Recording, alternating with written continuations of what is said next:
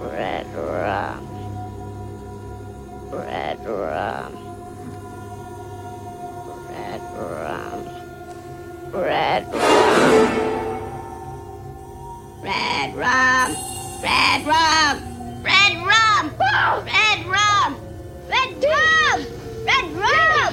Red rum. Stop it. Red rum. Red rum. Red rum.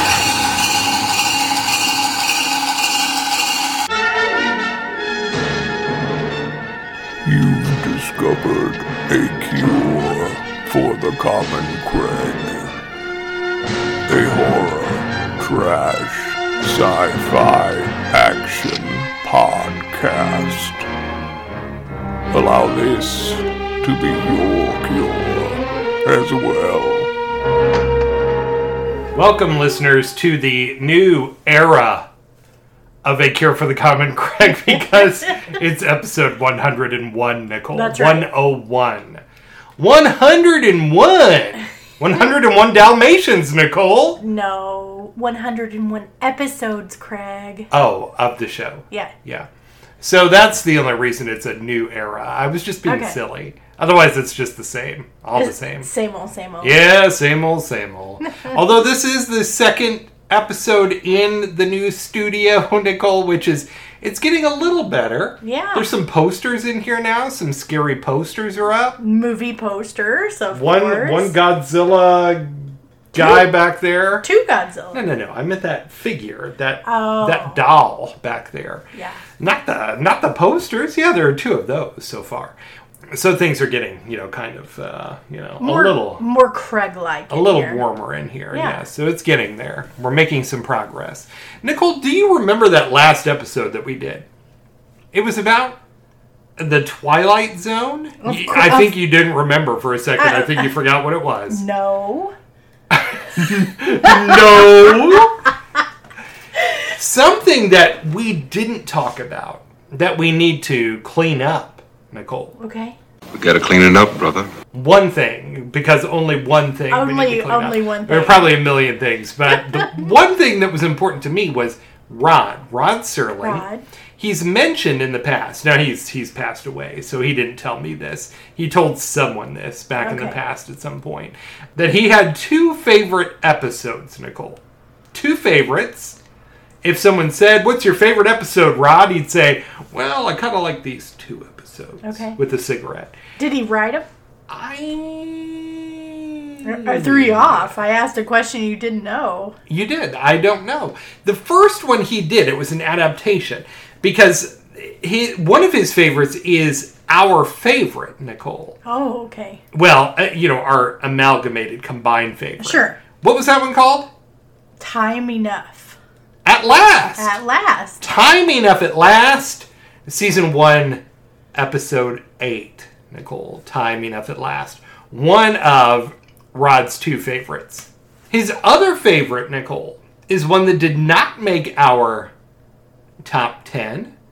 But Nicole, gave it... I put 8, 9, question marks, so I'm not sure what I finally arrived at for that one. But The Invaders from Season 2, Episode 15, the 51st overall episode of the Twilight Zone original series. The Invaders, now we're not going to spoil the ending, because we spoiled a bunch of other things, so we won't spoil the ending for this one. Okay. But there is a woman living in this farmhouse, seemingly by herself, and this tiny spacecraft arrives. Oh, yeah. A tiny spacecraft with these little space people that come out of it, and they start, shooting at her and stuff. Yeah. And there's almost no dialogue until the very end. There's finally some dialogue. But it's an episode without a lot of dialogue, especially during the majority of it, just at the very end. But kind of an interesting, curious little episode, The Invaders. There's a good twist. Does have a classic twist, Nicole. Yeah. Yes. Well, that's all that we'll say about that. But those are Rod's two favorites that he happened to mention, Nicole. Yeah. And Season 2, this is the other thing I wanted to clear up. I think I said Season 3 was the first time they started using the kind of iconic theme song, the most famous Twilight Zone theme song in most people's opinion.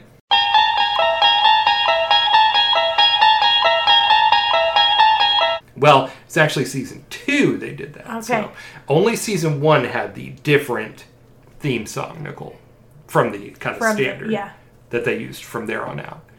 So, yes, I blew that one. I just wanted to correct that and clean that up a little bit. Clean it up. So, Nicole, I don't know if you've noticed this while we've been living here, but there are these sand trucks that drive by. Oh, yeah? Yeah. A lot of sand being transported around. That wasn't here when I was growing up. When you were growing up in this spot. Yeah, that wasn't here. That's a new development. Just think if you had discovered that sand, Nicole, you'd be a multimillionaire.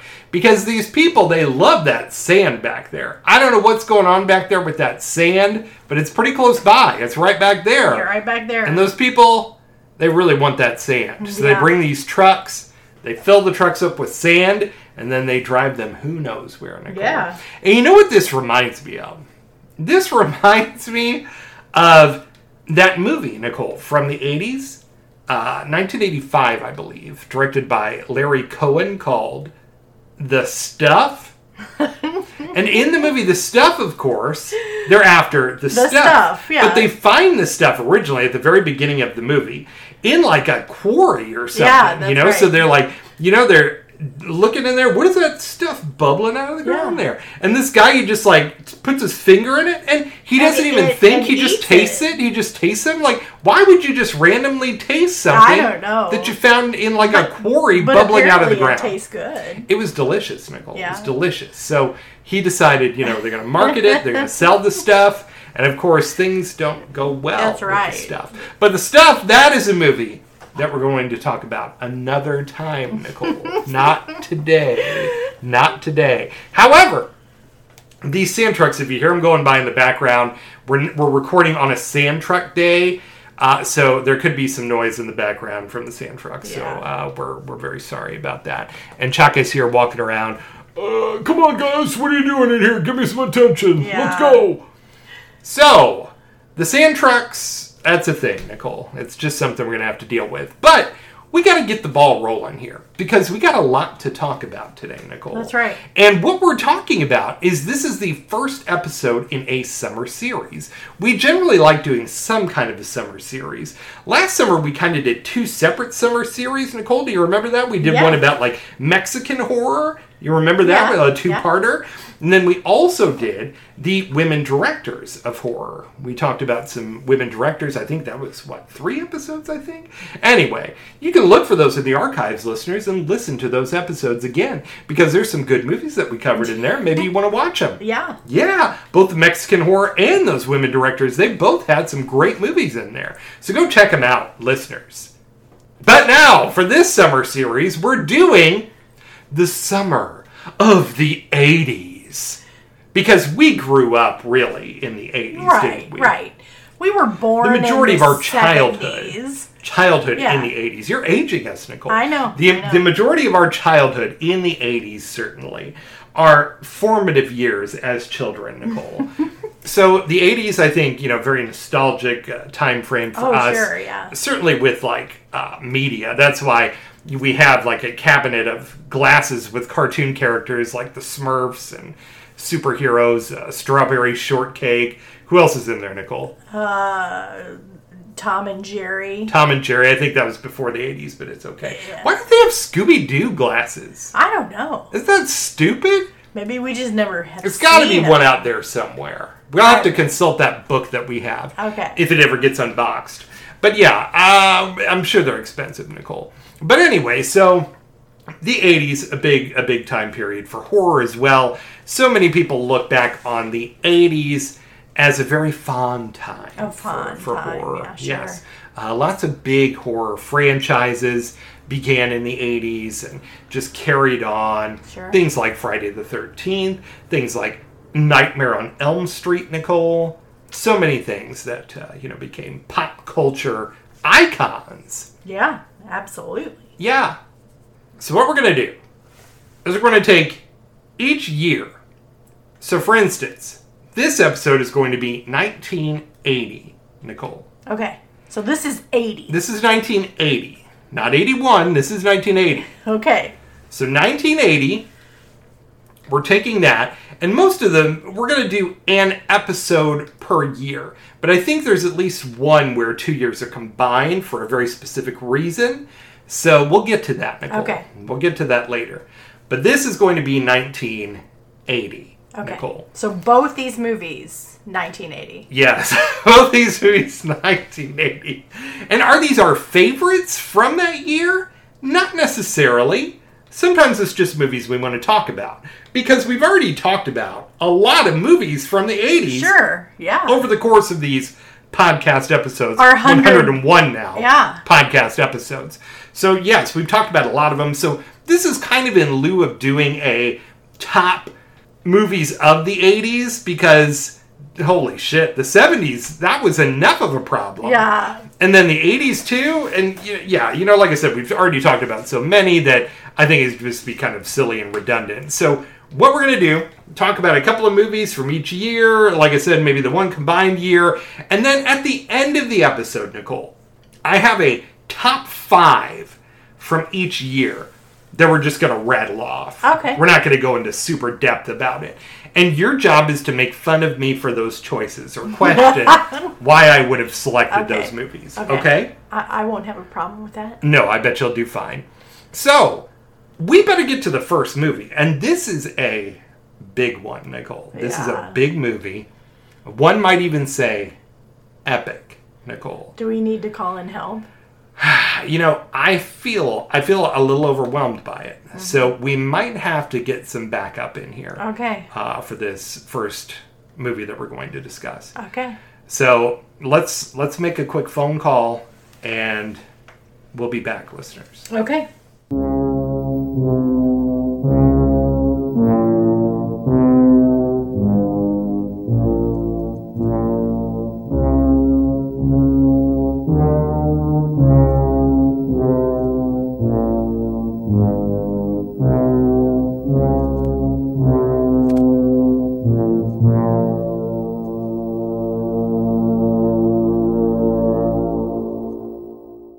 Okay, so like we said, this is a big one.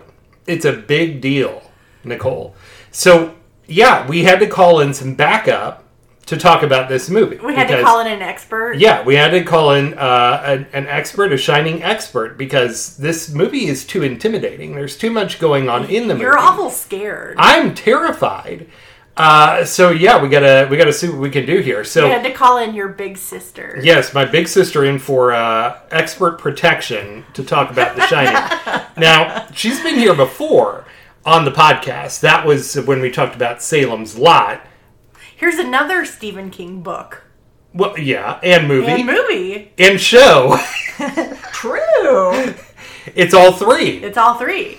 And probably other things, too. We already said there was a board game. Mm-hmm. I don't know. You know what? The Shining, there's a lot of media. Yeah. So a couple of things that we want to answer. And I meant to grab my pen, and I forgot. So this movie, Amy, the last time she was on the show, when we talked about Salem's Lot, she said that this was her favorite horror movie. Nicole, do you remember that? Yeah. And last time she had to drive like 6.5, 7 hours to make an appearance on the podcast. This time, how long did it take you, Amy, to get here? This time it was like, 30 minutes. Okay, that's pretty good. That's pretty good. Then you did have to wait more than an hour for me to get things prepared and like take a shower and oh wow, it was a production. Clean the litter box. Wow. But yeah, so at least you didn't have to travel as far. That's much nicer. Yes. Yeah, that's true. That's what happens when we move closer is it makes things much easier like that. Well, The Shining, this on the back of the Blu-ray case, it says, according to Jack Kroll from Newsweek, and is this from when it first came out in 1980, this quote? I have no idea. Is this more recent? I don't know, but Jack Kroll calls The Shining the first epic horror film on the back of the Blu-ray case, Nicole and Amy. And I don't know if that's completely accurate, but, I mean, you could make that argument for sure. I mean, like Dawn of the Dead came before this, and that one's pretty epic in my opinion. That's my favorite. Yes. But, there aren't that many prior to this that feel like something kind of this, like, scope. Right? Like this caliber. Yeah, that there's this much going on. Now you're saying that this is the best horror movie of all time, Nicole. You're agreeing with Amy. I didn't say that. But I did say it's very high caliber. Very high caliber. And is that because it's directed by Stanley Kubrick? Well, it doesn't hurt. It doesn't hurt, okay. Unless you're Stephen King, then it hurts in a big way. So The Shining was released in 1980, like both of the movies we're talking about today. This is the summer of the 80s, of course, like we said. So this is part of that, so 1980. It had a limited release beginning on May 23rd, which as of this recording is like 2 days away, in 1980, limited release, but then wide release June 13th of 1980. This was rated R. Rightfully so as well. Mm-hmm. And it runs 2 hours and 26 minutes. Pretty epic for a horror movie. Most of the time, a horror movie around this era, you're lucky to get 90 minutes out of it. Yeah. We're at 2 hours and 26 minutes. This is listed on IMDb as a drama horror film. Its budget, apparently, maybe $19 million, which at the time, for a horror movie, holy shit, that's a lot of money.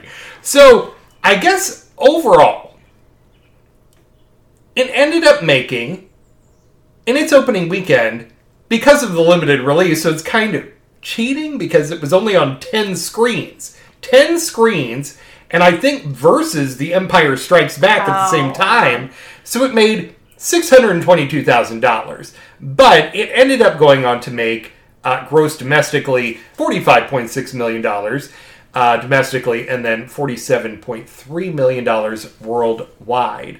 So, it did okay. It did kind of have mixed reviews when it came out.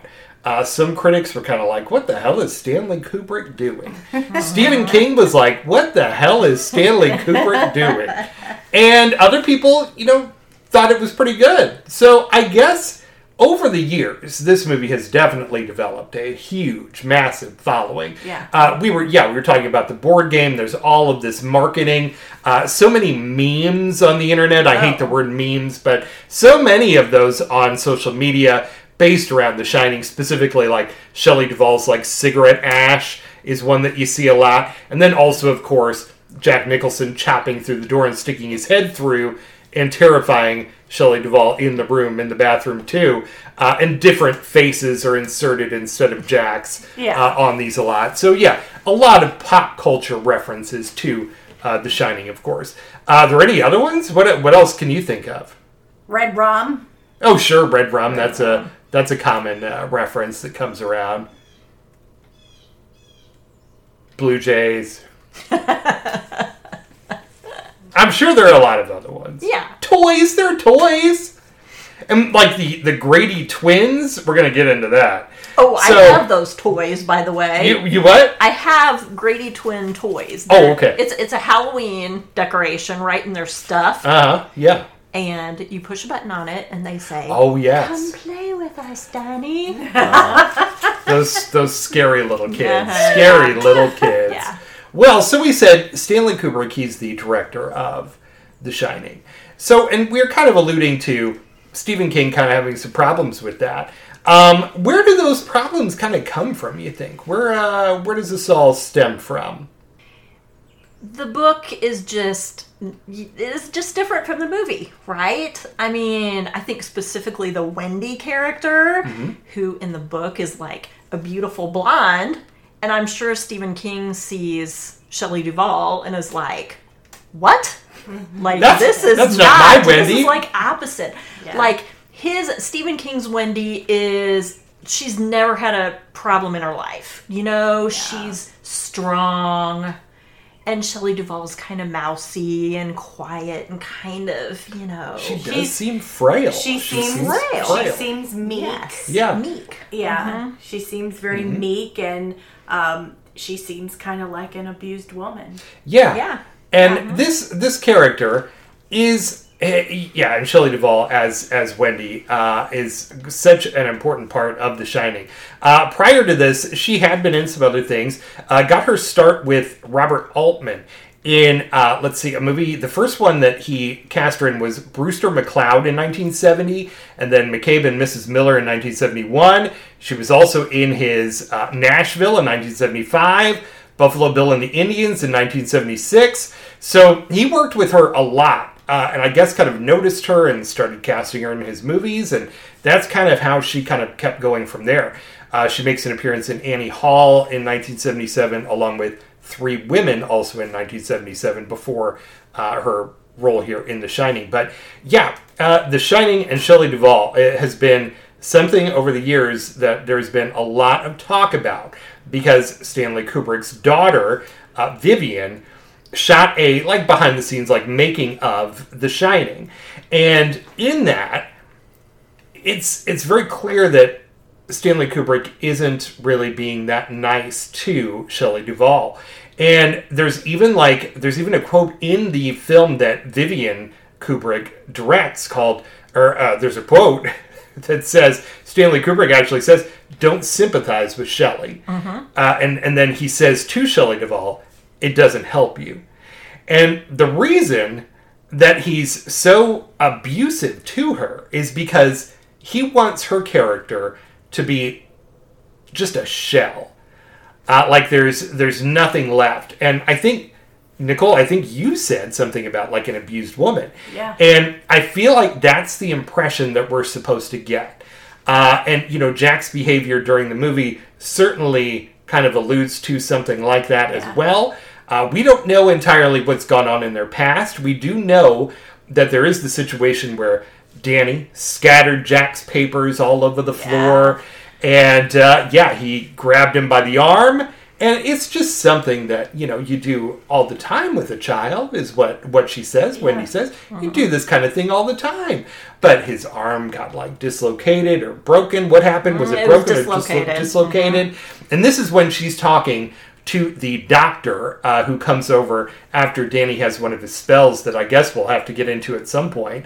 But yeah, this doctor comes over, Ann Jackson playing doctor, and the look on her face is just kind of oh wow, really? Yeah. This is not okay. This isn't something that happens every day with the child. Yeah. And yes, she reveals that Jack had, a drinking problem, and this is part of it. But so we don't know how deep that abuse runs. There are a lot of theories about abuse in the movie, too. It doesn't have to be physical. I feel like it's a lot of mental abuse, too. Oh, sure. Jack's personality is so large. Yes. And hers is so small. It really is. So I feel like she's, like you said, a shell, a shadow behind Jack. Yeah, absolutely. So, and also the movie was shot in order. It was shot sequentially, and I think part of that too, because most movies are not really done like that, but I think Kubrick did that specifically because he wanted to kind of see the further deterioration of Shelley Duvall in the role as Wendy, which just thinking of that gives me the chills, because that's just a weird thing to do to someone. But she even says, during, I think, Vivian's film, she says, that she understands what he's trying to do, and, it feels like she's, giving a really great performance. It's really hard, she admits. But I think, that was something that in the moment she said. I think later on, in retrospect, I think she probably feels a little differently, maybe he went too far. But yeah, that is what happened with Shelley Duvall on the movie.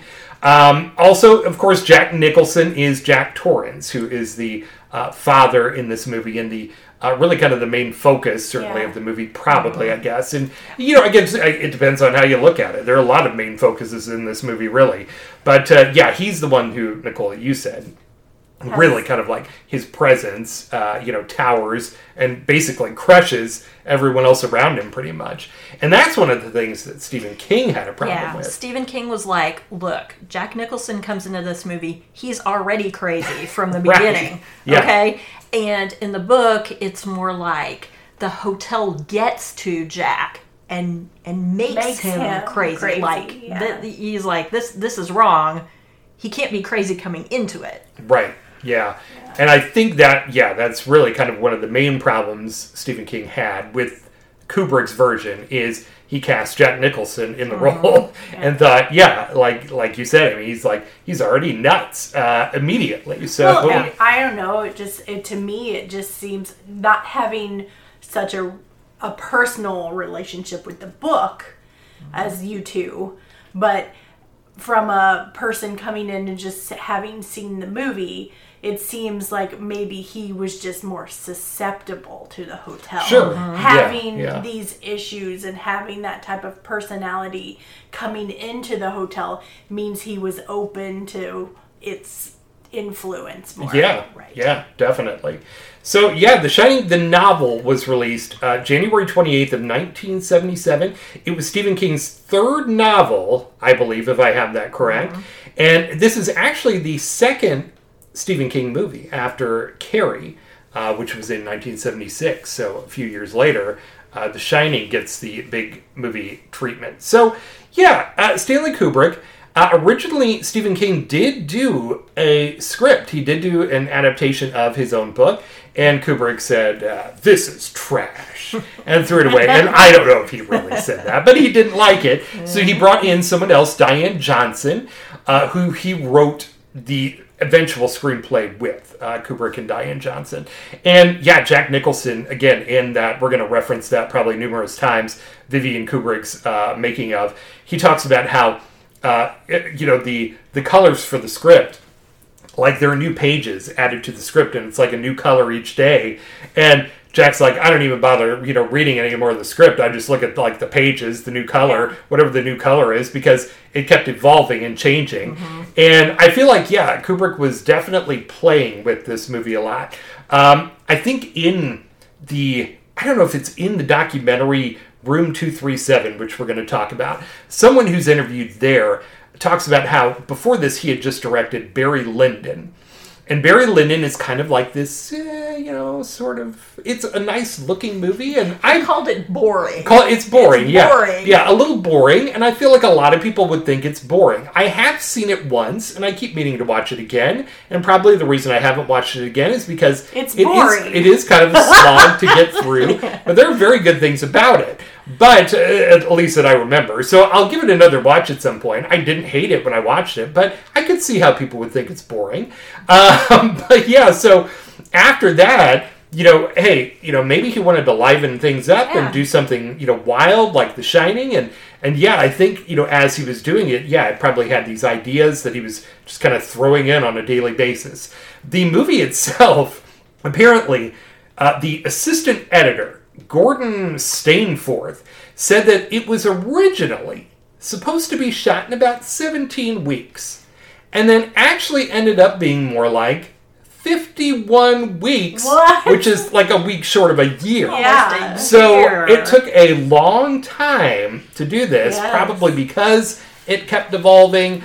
There's so much in The Shining. One of the cool things that I like that I read in preparation for this is Stanley Kubrick, the trailer. And I didn't rewatch the trailer, but I feel like the trailers, most of them are just the blood running out of the elevators. Yeah. And that's a very iconic scene that most people who are into horror would certainly know. Probably a lot of people who are not into horror and just like movies in general know that. And that too is like a GIF that's out there, of course, used for all kinds of things on the internet and social media. But the elevators with the blood coming out of them, right, or coming out of the side of them, kind of, because the doors don't even open. The blood's just coming down the shaft somehow or something. So that was in the trailers with like the slow crawling, like titles and things like that going up the screen.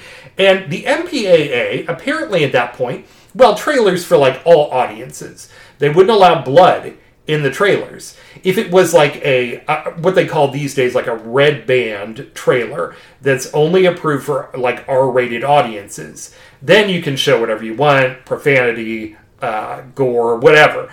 But this one was for all audiences, and the MPAA is like, hey, you can't show that blood running out of those elevators. And Stanley Kubrick convinced them that it was just rusty water. Rusty water, apparently. And I thought, my God, that is incredible. The power of Stanley Kubrick just saying, no, MPAA. That's that just is rusty water. Rusty water. What are you talking about? So I love that. All right, so oh my God, this movie, we could talk about it literally for days. But, so, there are a lot of kind of I think, misconceptions about the location for The Shining.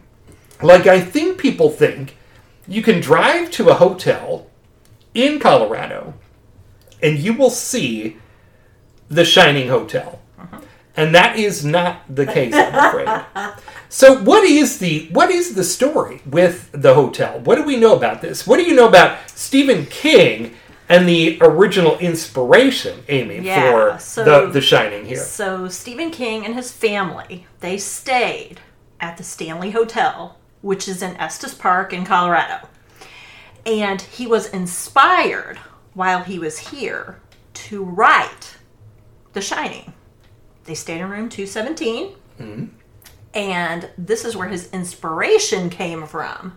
But this is not where this was shot. No.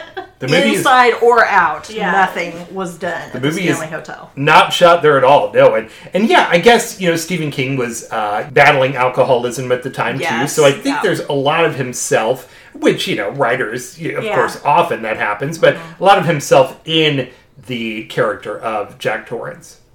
Yeah, so the Stanley Hotel, hey, that's the inspiration, but it has nothing to do with it.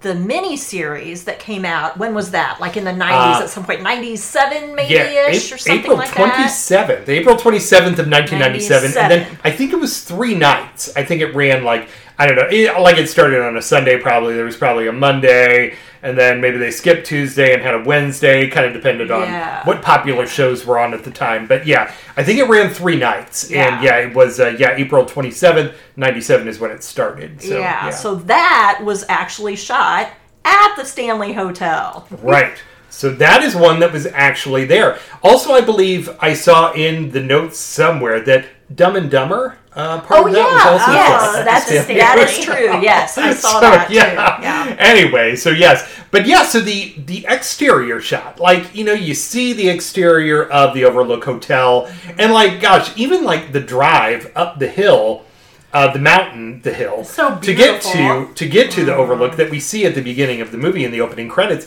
That's not even in Colorado. That is in Glacier National Park in Montana is where that is. So those scenes, totally different state as well. But so the actual exterior of the Overlook Hotel is actually the Timberline Lodge in Mount Hood, Oregon. Nicole. Yes. But then the interiors, they're not there either. You know where those interiors are?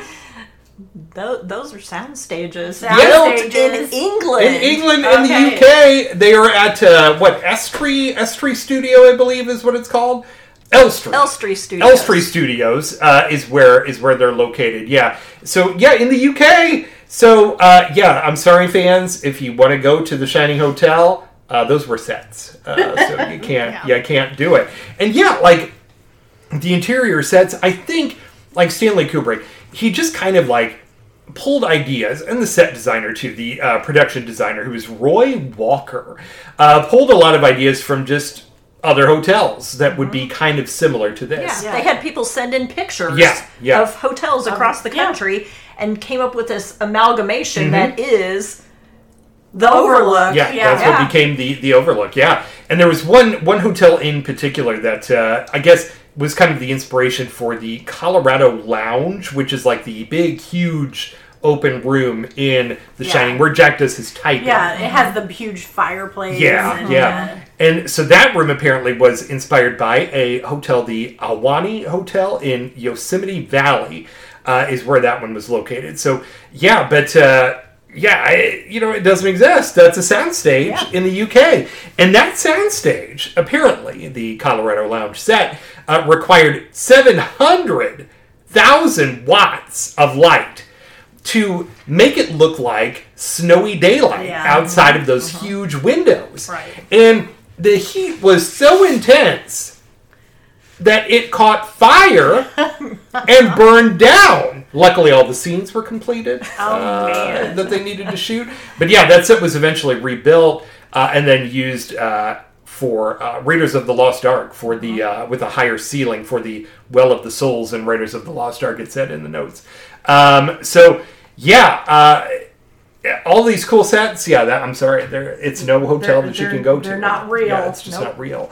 But even the hedge maze, because there's a famous hedge maze, and the hedge maze is real at the Stanley, isn't that right? It is at the Stanley, but I believe it's only been there for maybe 10-ish years. Okay, so it's a relatively recent development. Yeah. So, do you think it was made because of this movie? I would guess and probably. because of the I would book? think so. Yeah. And the book does not have a hedge maze. The book has topiary animals instead, and they come to life. But Kubrick thought, there's no way we can pull this off. Yeah, we can't make, yeah. the CGI in 1980, it wasn't going to work. So he did the hedge maze. He thought it was going to look a little bit too silly. Yeah, I believe the topiary animals do appear in that miniseries, but I don't remember how they look or anything. I can't speak to that. But so the hedge maze, also not real. And you're thinking, how did they pull that off? Well, with chicken wire, branches weaved into chicken wire on plywood boxes, apparently. And I guess that part of the set was big, but not as big as it looks. Like, they were very good at, kind of disguising that with the camera. Kind of making it look much more massive than it actually was, too. The snow was 900 tons of salt and crushed styrofoam, apparently. So, not actual snow, but 900 tons of salt and styrofoam. Weird. And also, apparently, because parts of The Empire Strikes Back were being filmed at that same studio, some of that fake snow, was used for Hoth in The Empire Strikes Back as well. So, a lot of weird little production things going on. But, the movie itself, of course, Nicole, what happens? What is the whole setup now that we're an hour into talking about The Shining? What's going on in this movie? So you have Jack Torrance. And he is he's interviewing for a job. So he wants this job at the Overlook Hotel basically during their closed season, during the winter, because it would cost too much money to keep the hotel open. Because of the snow. Because the of the winter, snow. and the mountains. So they explain all that in the movie. Sure. So they closed the hotel down, I don't know, it was several months. It was a long time. It was I don't know, 8 months maybe. A it was long a good amount of time. Yeah. So they have to have a caretaker stay at the hotel this whole time. So Jack has, a wife and a son. You don't want pipes to freeze. That's right. You gotta run the water. Sorry. That's right. You gotta run the water. You gotta heat the boiler. Heat the boiler. Oh my gosh. Part of the hotel. So Jack has become the caretaker, and he's going to work on his novel during this time off. So his wife Wendy and his son Danny are going with him. So it's going to be the three of them in the hotel. Yeah, and basically that's the movie. Yeah. This family lives in this hotel as basically the caretakers in the movie. I got to be honest. Wendy's the only one doing any work around the hotel. You're right. Yeah. She's the only one that's consulting her little manifest. Working. Going around working the boiler and working the rooms and stuff. Being Jack's in the just kitchen. pretending to type the whole time. He's throwing a tennis ball against the wall all the time. Yeah, and that was apparently his idea as well. I saw in the notes too. Jack Nicholson. Yeah, that was his idea. So, Anyway, so things are a little strange here at the Overlook. Yeah. We see the family being shown around the hotel. You got Barry Nelson playing Stuart Ullman, and he's got a buddy with him as well. I don't know if I wrote down his name. I really like his hair. Yeah. Barry He's Nelson's got some hair. nice hair. He's got some nice 80s hair, big 80s hair. Uh-huh. He's shown around the hotel, and they're, looking at everything, and they end up ditching Danny, who's the son, with this guy, Dick Halloran. And Dick Halloran, of course, is played by Scatman Crothers. who Jack Nicholson recommended for the movie because of, I'm sure, their time together on like One Flew Over the Cuckoo's Nest. They were in that together, so yeah.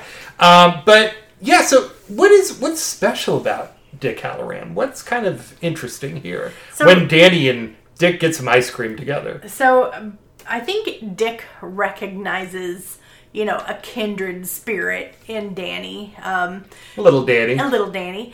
He calls it the shining, of course, of, people who shine, people who have an extra sense of things. So basically they have, a specialness about them. Yes. A specialness. And a special relationship, not in a creepy way, right, between Danny and Dick Halloran. Yeah. Mm-hmm. Yes.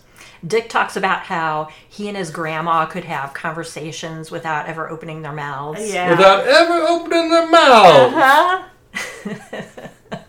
But yeah, so Danny, though, he's got kind of a weird feeling about this place because Danny has a little friend that lives in his mouth, a little boy that lives in his mouth. Tony. And his name's Tony. And we see Tony on screen as Danny kind of moving his finger up and down. Yeah. Yes. And Danny is played by Danny Lloyd, and Nicole asks, was he in anything else after this? And not really. Not really. And he was so good. Yeah, he's really good. Apparently it was 4,000 kids audition for Danny's role.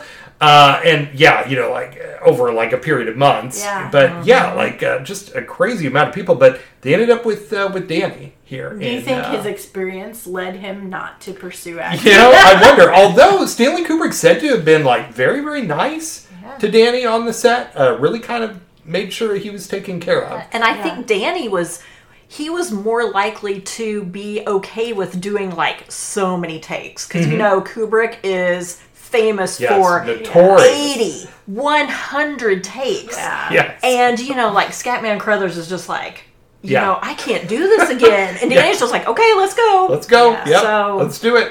But, he probably didn't know. He was a kid. He didn't know any better. He hadn't done a movie before this. How did he know? That's not how it went, right? And, I think he even talks about, in Vivian Kubrick's documentary, there are a couple of interviews with Danny Lloyd. And, he's talking about, he didn't know how much money he was going to get for the movie. He thought he was going to get a couple $100. Yeah, a couple $100. He's I probably have, more money, $700.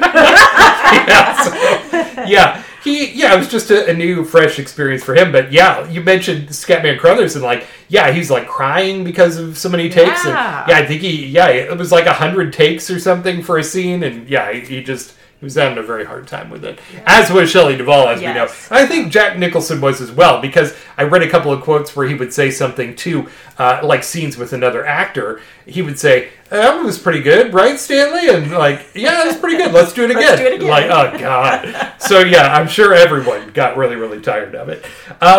So they talk about this hotel. And like we said, Tony had already shown Danny some sneak peeks of the Overlook Hotel while his dad was getting interviewed for the job, and Tony already told Danny, well, your dad's got the job. He's got it. So, he's already seen some pretty, creepy things in these visions that Tony gives Danny. I don't think Danny always remembers what Tony shows him. It seems like maybe not always. Maybe he just kind of has these impressions from these visions that he gets. But Danny asks Dick specifically if he's scared of this place.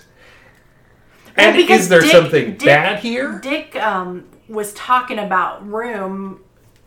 Well, I think that comes up later because, he asks if there's something bad here. And Dick's kind of hesitant about it. And he talks about, traces, sometimes there's these places that have, traces, but that, they can't hurt you. They're pictures in a book. Pictures in a book, Danny. Yeah. So there are these traces of things that happened in the past, and not all of them are good. Yeah. But hey, it's pictures in a book. But then he asks him about room 237. He says, "You're scared of room 237, ain't you?" Yeah. And Dick's going, "Oh, no.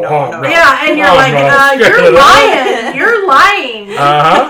So in the movie, it is room 237 instead of 217. Right. And we don't know necessarily why Stanley Kubrick made that change. Maybe it was just to spite Stephen King. Not really sure, because there's this rumor that, like, the hotel didn't want him to use 237 because people would be afraid to stay in that room. But then apparently that room doesn't even exist at that hotel anyway. Yeah. So, yeah, it doesn't make any sense, that theory. And now, I just read, when I was looking up things for this, that Timberline Lodge, the most requested room there is room 217. And, yeah. you know. So, it is what it is.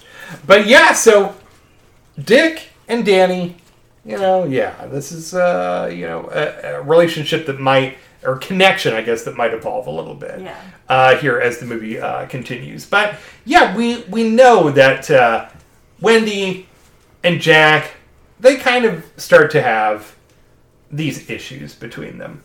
He's pretty nasty. I feel like this hotel gets to him, like, really quickly. Very quickly. Like, and he says at one point that he can't sleep, so maybe that has something to do with it. You know, you're not sleeping and all this stuff going on. And don't you feel like Jack has some shining? Yeah. And, I don't know.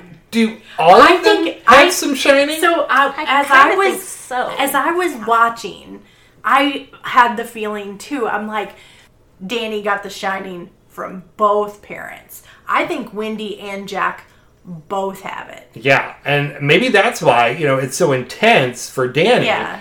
Because, both of his parents have it. Well, because they both see things at the hotel. Right, yeah, absolutely. And, I don't know, you can say, like opposites attract, right? But maybe, the personalities, being so different, Jack and Wendy, maybe, The Shining, kind of brought them together. I don't know. So, Jack, he starts to get pretty nasty pretty quickly with Wendy. Like, he just seems to be really short-tempered, ill-tempered, and the other two going along, doing their thing, and Jack is just like crazy immediately. Like, it's just... Well, that one scene where Wendy and Danny are playing outside, and Jack is standing at the window, slack-jawed. What is he doing? Show me your face. Yeah, kind of like that. And his face is kind of like pointed down, a little bit, like he's looking got up. And his eyes are looking out of the top of his forehead. Yeah, and it's like, and he looks very pale too, because there's, like we said, all of this intense heated light, 700,000 watts of light pouring in those windows to make it look like daylight on this set. And he just does not look. He doesn't very look good. Healthy. No.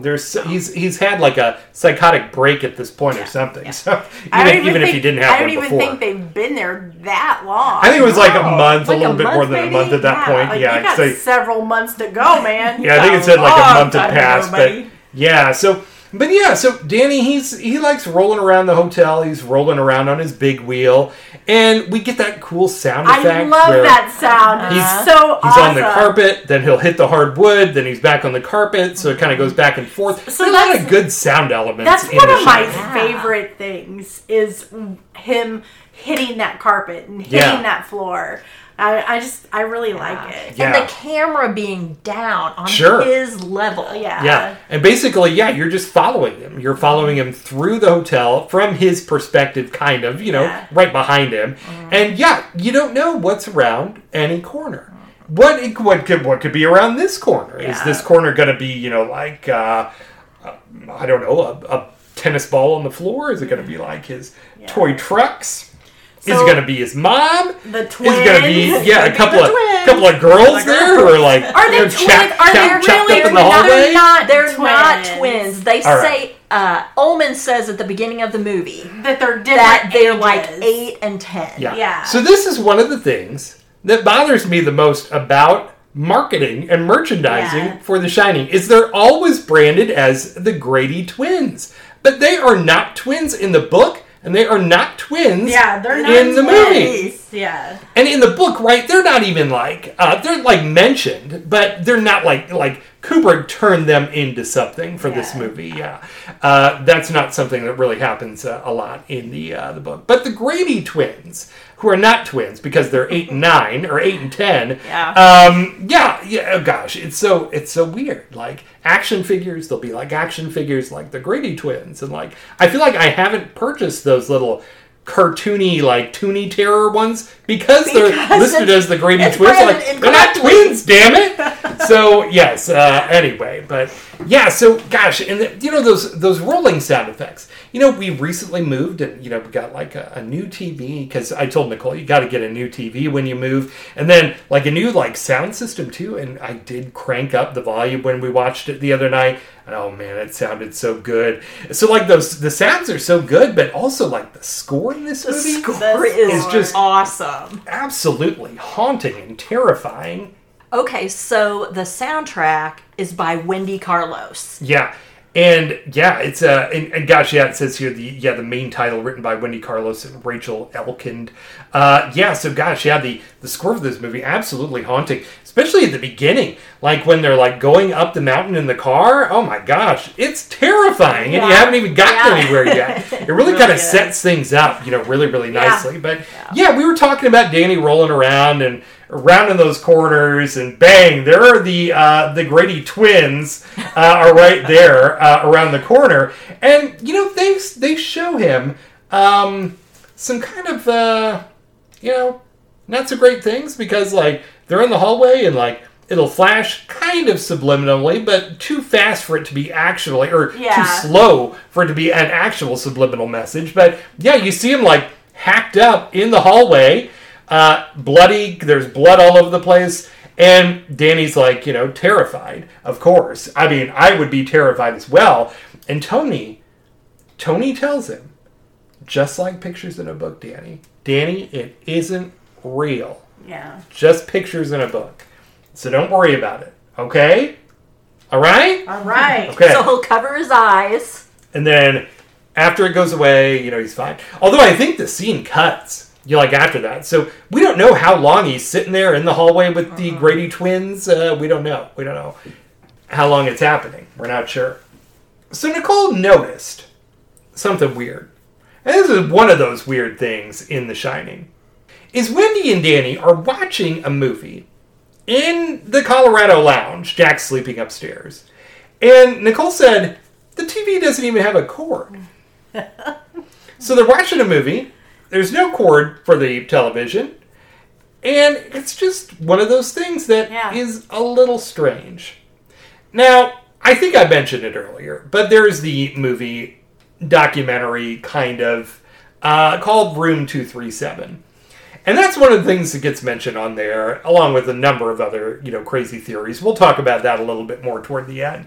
But, I don't know, is Kubrick doing things like this to just, fuck with you? He just wants you to feel uncomfortable? Yes. So Nicole's watching the movie and she's like, that TV doesn't even have a cord. How does that even work? And it's just not right. Yeah. There are so many things in this movie, I think, that are just not right.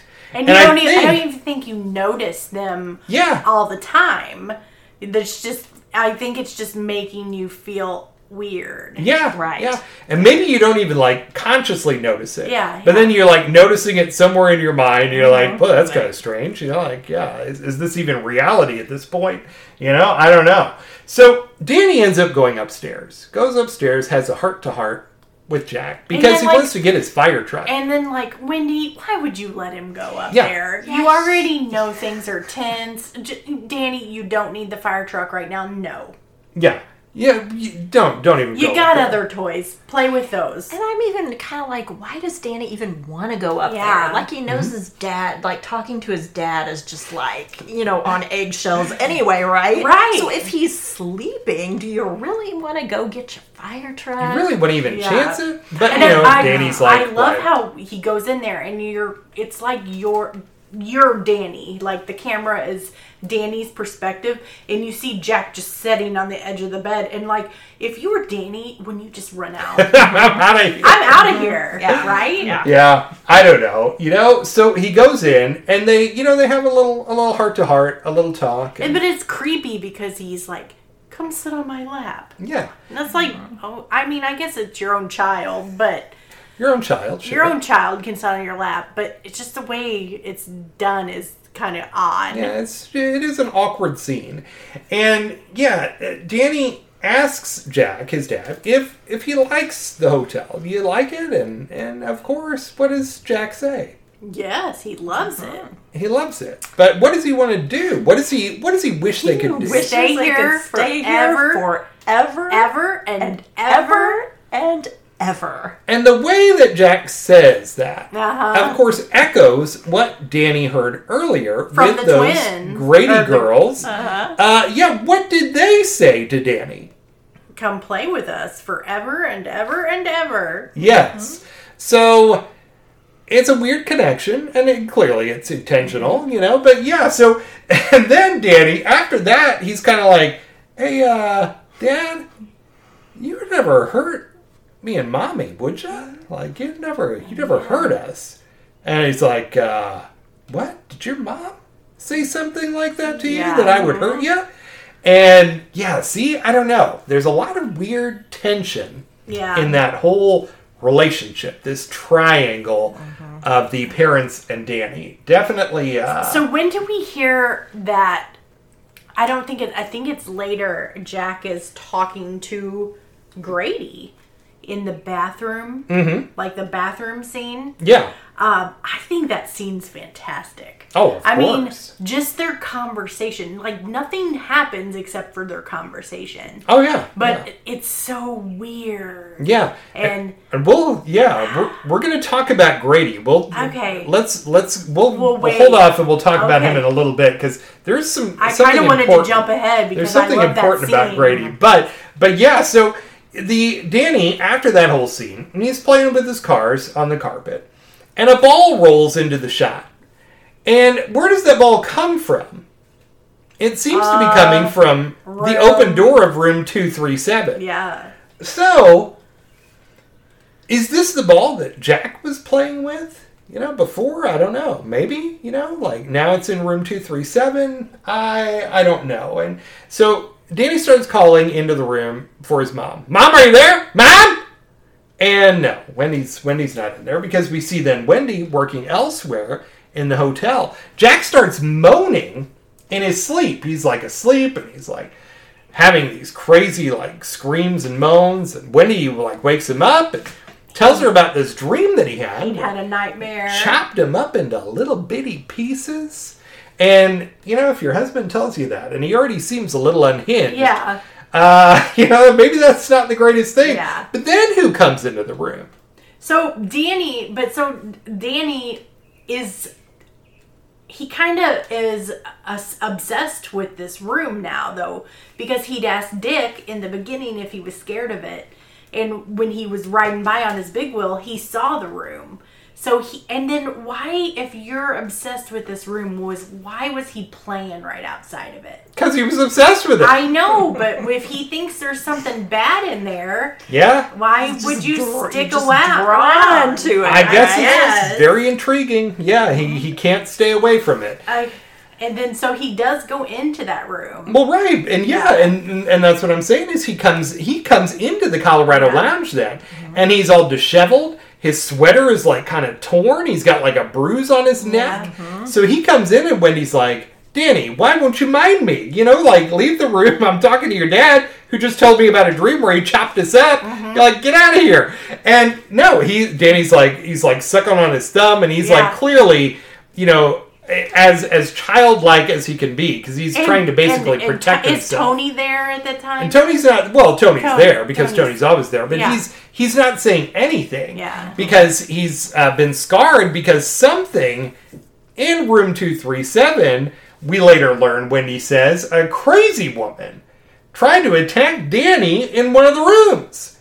So Jack, after going to the bar and talking to Lloyd, who we haven't really talked about, but he goes into the bar, and Jack still is not drinking, and he's still not drinking there because the alcohol is not real, and the alcohol has been removed from the building. Yeah. So, I guess it's dream alcohol. But he goes in and talks to Lloyd about Wendy and, the relationship, and Danny and everything.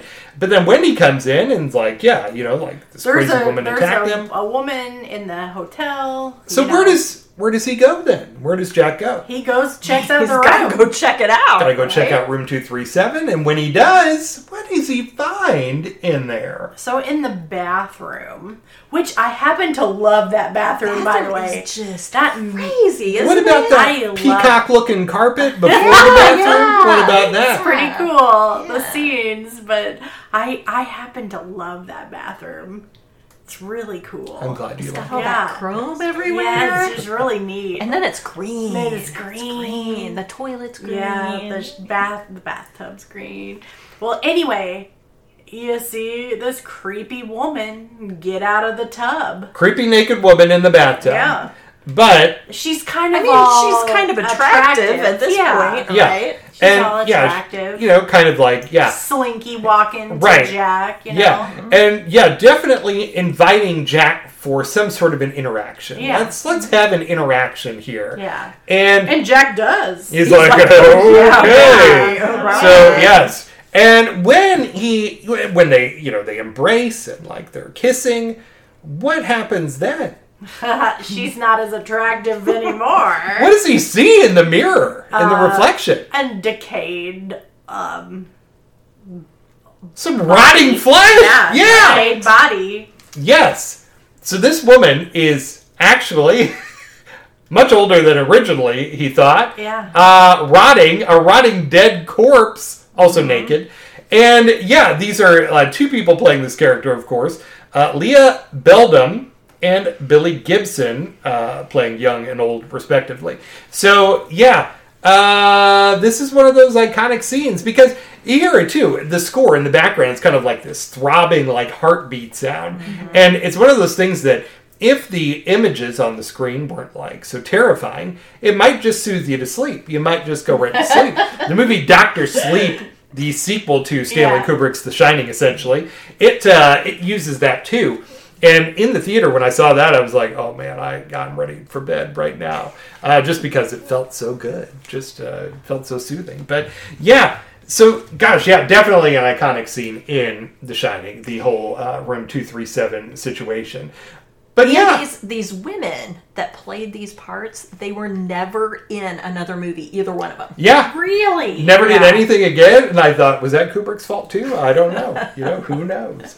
Maybe they're like, man, this was 1,000 takes. We're never doing this again. We're never doing this again. Maybe. So, as this is happening, we see both Dick Halloran and Danny freaking out with their shining abilities because of what Jack is experiencing in room 237. Those are cut into the scene. We bounce back and forth and we'll see their reactions, to what's happening in there. So clearly, you're not supposed to be in that room interacting. This is a bad situation. Well, Nicole, you wanted to talk about Delbert Grady, or is it Charles Grady? Yeah. Who is it? Who is it? Because at the beginning of the movie, they tell Jack about, we got to tell you this before you take the job. This guy, Charles Grady, well, he killed his wife and kids with an axe. It's no big deal, but it happened. We got to tell you about it. He was the caretaker. Yeah, he was the caretaker in here. the 70s. Well, same job that, you're going to take, but, don't worry about it. That's not going to happen again. No big deal. So Jack, he doesn't care. He takes the job anyway. No big deal. Yeah, so, but, he meets Delbert Grady, who spills some drinks on Jack when he goes back to that bar, into the gold room, they call it in the movie. And there are all these guests in there now, and where did all these guests come from? It's a party now. Yeah. It's a party. There's a party going on. He gets drinks spilled on him. So Grady takes him to the bathroom to clean him up. And this, Nicole, is the scene that you love in the bathroom. It's just their conversation is so weird. And then Jack he goes, I know who you are. Yeah. And he says, you're the guy who chopped up his wife and kids. Mm-hmm. And he's like, I don't have any I recollection recall of that. I don't recall recall that. I don't have any memory of that at all. And he also says that Jack has always been the caretaker. Yeah, you've always been the caretaker. And then he says, I've always been here. Yeah.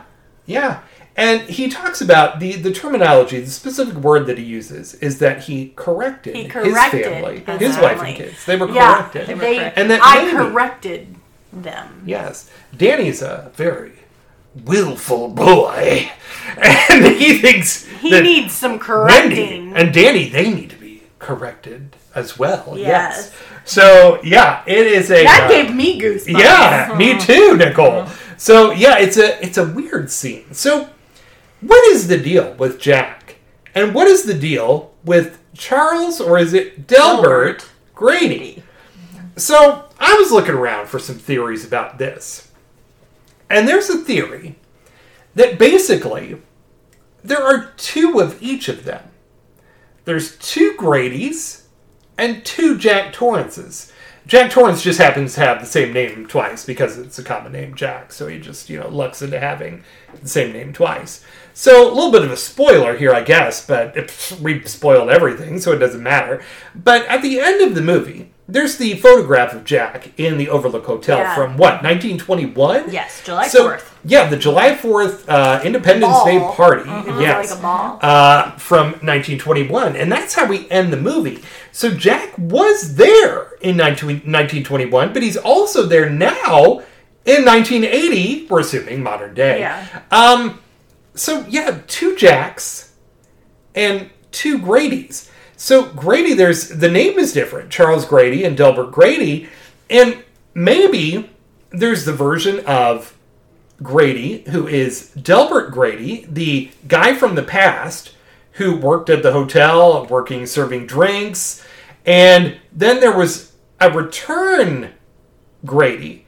Grady returns as Charles Grady in 1970 and kills his wife and kids as the caretaker because he's always been there as well. Yeah. So these people somehow reoccur, or return, reincarnations or something. I don't know. Is there anything else on that you know anything about?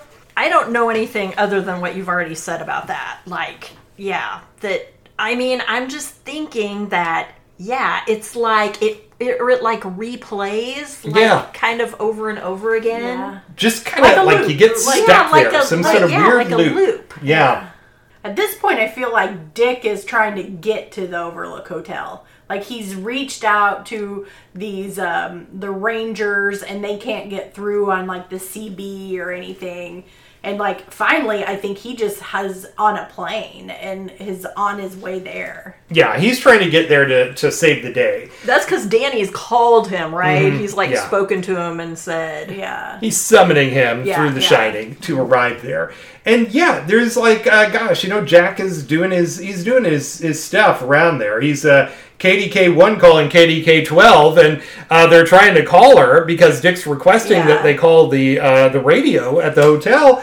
But Jack hears this going on, and he's like, nope. And he goes in and he plucks these little pieces out of the radio. It's no longer working. Mm-hmm. And he also smashes the snowcat device that they could use potentially to escape. So at this point, I feel like Jack is completely gone. Yes, he's definitely working against them to keep them there. He's no longer. He's no longer playing nice. No, the hotel has overtaken him at this point. Yeah, he's no longer Jack Torrance at this point. He's Hotel Jack at this point. So you can't. He's totally sucked in. Yeah. Well. You, of course, have the scene, and I don't remember which comes first.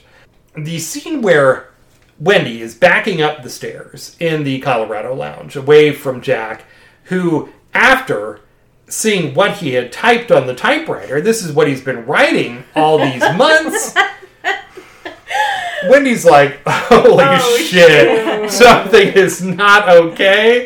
Because what is he typing over and over and over? Again, another thing that in pop culture has become such a reference. All work and no play makes Jack a dull boy. And over and over. Different formatting on the pages, whole ream of paper. Yeah. And Nicole said, I had to type all that. I wonder who did because at the time, there was not word processors. No. Somebody had to type it. I think it was Kubrick's secretary. Yeah. And I think, doesn't Vivian say that it was weeks or Yeah, like a month like she weeks. spent typing Yes. this. Weeks, over maybe and months. over. Yeah, that Because you know, there's no Xerox now. no. Or then. Well, there may have been, but no, these were typed pages. So yeah. But yeah, his secretary just kept doing it. Poor for months. thing. Yeah. I hope she got a bonus. I hope so too, Nicole. Although, Kubrick probably said, no, this is not good, do it again. And he kept Do it doing like how again. many times? Yeah. So, yeah, Wendy sees this like, okay, Jack we're getting the hell out of here. Yeah. So, yeah. And she has that bat. And Mm-hmm. I just always think, I played softball. Like, she could have swung better than what she does with that little... She's kind of gripping it in a weird spot and Yeah. taking these little short these swings little at bitty him. swings. Like, get away Hold from it me. at the end Right. and swing Just, that sucker. aim for his head and face and hit him with it. But yeah, I didn't write down the quote, but I feel like I should know it exactly. But what does he say to her? What does he say to her when he's going up the stairs, pursuing her, basically? He says, "Wendy, darling, light of my life, I don't want to hurt you. I just want to bash your brains in."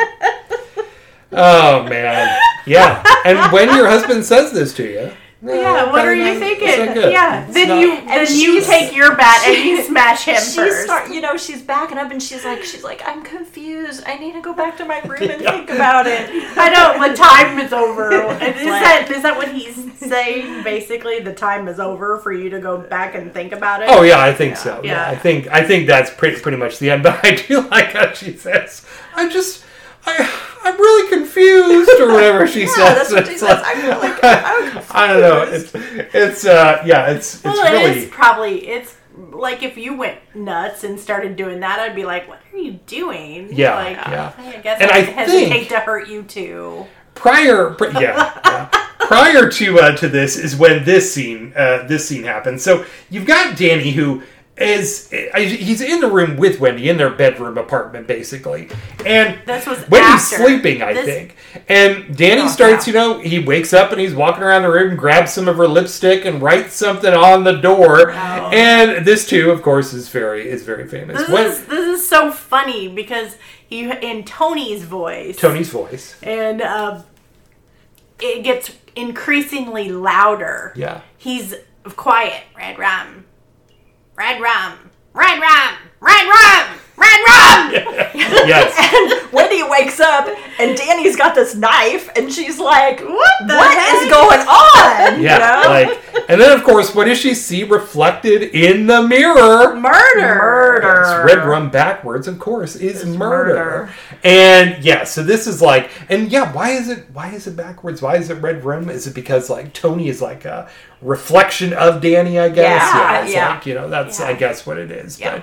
But and that I think actually happens before she goes to confront Jack, because yes, that's when we see Danny in the room again, like freaking out because of what's happening with his parents. And then she goes down to tell Jack, to find Jack and say, we gotta leave. We gotta get Danny some help. Yeah. But that's when she sees the papers. papers. Right, Yeah, exactly. papers, yeah. So she does end up hitting Jack and, kind of getting away, at least in the moment. Well, he falls down the stairs. Yeah. Yes. Now what she should have done was taken that bat down there and just finished him off. Finish him off. Should have done, right? Crush his brains, Nicole, right? Yeah, But she's doing the best she can, and she hauls him, which I'm like, okay, she's strong enough to haul a man. A man? I mean, she seems so frail. Scrawny Shelley Duvall dragging him in. Scrawny Shelley Duvall dragging a man to the pantry and locking him in. Locks him in the pantry. I'm like, you at least should have tied him up or something. Yeah, But at least locks him in the pantry. But yeah, what happens in the pantry then? He is locked in there and he's talking about, you hurt my head. And it's a fake out. it's like He's trying to get sympathy. Yeah. he's locked in, but there's all this hotel stuff going on, so Grady, who's always been there, comes and unlocks the door. And you're like, who did that? And you're like, did the hotel let him out? Yeah. The hotel let him out. And Grady's like, he's like taunting Jack through the door, basically like, well, look, this predicament you've gotten yourself into. Yeah. I would have never let this happen to me. I chalked up my kids and wife successfully. What's your problem? So, he's trapped in there, and that's one of the weird things is like who lets him out of the pantry. The hotel. And is it the hotel that does it? And people theorize like, did Danny do it like for some reason? But I think it's the hotel the as well. supernatural ability of the hotel. The spirit of the hotel allows him Lets to him escape. And yes, because that's what the hotel wants. Right, yeah. And of course, we then have the famous scene where they've locked themselves in their apartment into the bathroom, and they're trying to get the window open. Shelley Duvall, Wendy, gets Danny out the window because he's a little tyke. Yeah. So gets him out of the window, but then even as skinny as she is, she cannot get out the window herself. So she's trapped in the room. I'm like, break it! Yes, exactly. Like every time, break it. Every time I see this movie, you know what's going to happen, right? Yeah. But you're like, break out the window! Yeah. Find something and break it out! I said, why don't you use the top of the toilet tank? Yeah, and smash it bust open. out. You can probably bust the window frame out with that. Why don't you get the toilet tank and smash Jack's face in? Well, you could have done that too. The hole, right? But again, she's frail. She's been abused, and she still loves the jerk. Like you said, she's doing the best she can. I guess. She's that's trying. all she can do at this point, I guess. So he of course is swinging his way with an axe into the bathroom, and the camera is nice because it's from the side. There's like this side shot of him, and each time he swings, the camera pans back with the axe and then moves forward with it to strike the door. So it's a great little effect of like we get the violence of the swing as it's like back swing and then swing into the door. I love it. I wonder how many doors they went through. 60 doors. Okay. I knew you would know. And 60 doors. I read apparently that he had been trained as like a volunteer firefighter, Jack Nicholson. So he actually, like, the first door they constructed was like too weak. So he like smashed through it in like a second. And then they're like, oh, well, I guess we got to get a real door in here. So was the training part of his like getting ready for the movie? No, or is this before? I think it's from before. I think it's from his past Okay. when he was, like a struggling actor. Yeah. I think he was probably just a volunteer firefighter at some point. Yeah. And I think it was 3 days. 3 days to shoot that. 3 days. 60 doors, 3 days to shoot that. Oh my gosh. So but eventually they get out of the situation. How does Wendy get out of the bathroom without being killed? She stabs him. Well, Wendy and Danny are going to try to escape in the snowcat. But the snowcat has been destroyed by Jack as well. Yeah. So they get separated. What happens with Wendy and Danny? Danny's already outside. So he's outside. But then he comes back in. He comes back in because he ends up getting under that cabinet with the pans in the kitchen. He goes in the... Yeah, he goes to hide. But Jack, of course, he's still coming for him. So, he ends up then chasing him out into where, Nicole? The maze. The maze, yes. I'm like, all those rooms to hide in this hotel, and you pick the kitchen? Like, doesn't it seem like you should just pick some weird remote room and hide out in? Poor Danny. Do you think Jack would have been able to find him wherever he was? I think because the hotel was guiding him. Yeah. He's going to help him get there. Yeah. And in the meantime, Wendy, she's seeing all kinds of crazy shit all over the hotel. So let's talk a little bit about some of this crazy shit that's going on. She sees a costumed critter. So I feel like this trauma that she went through has unlocked her shining.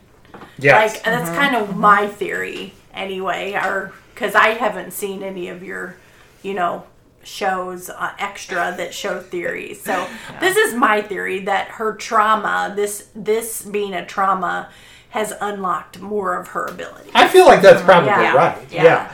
And she sees that costume critter going down on some hotel guest up in a hotel room somewhere and like down the hallway And that's weird. That's weird. pretty weird.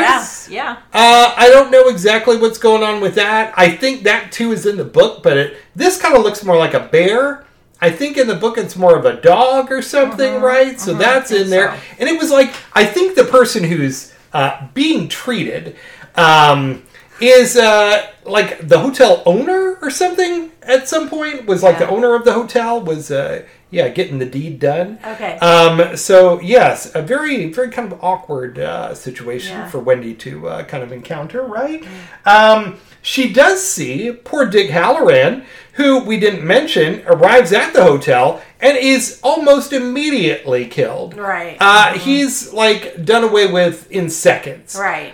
He's walking through the hotel looking for somebody. Why would you call and, like... walk in like that? You know something's going on. Yeah. But he conveniently brought another snowcat. Jack, he does bring the snowcat. But yeah, so Jack immediately axes him and does away with him. So she sees poor dead Dick there too. There's the wounded great party, isn't it, guest who's standing there too. But was he also supposed to be some sort of a former owner of the Overlook? I thought maybe it was Grady. Maybe it's Grady? I don't know. So you got this wounded guest there. You got the whole cobwebs and skeletons, which looks like they're like old guests, and I think Grady is a part of that too. Like there's a Grady skeleton there or something. And then, of course, she finally gets to the bloody elevator. Blood pouring out of the elevator, which, now that too was a notorious situation because they couldn't get it quite right.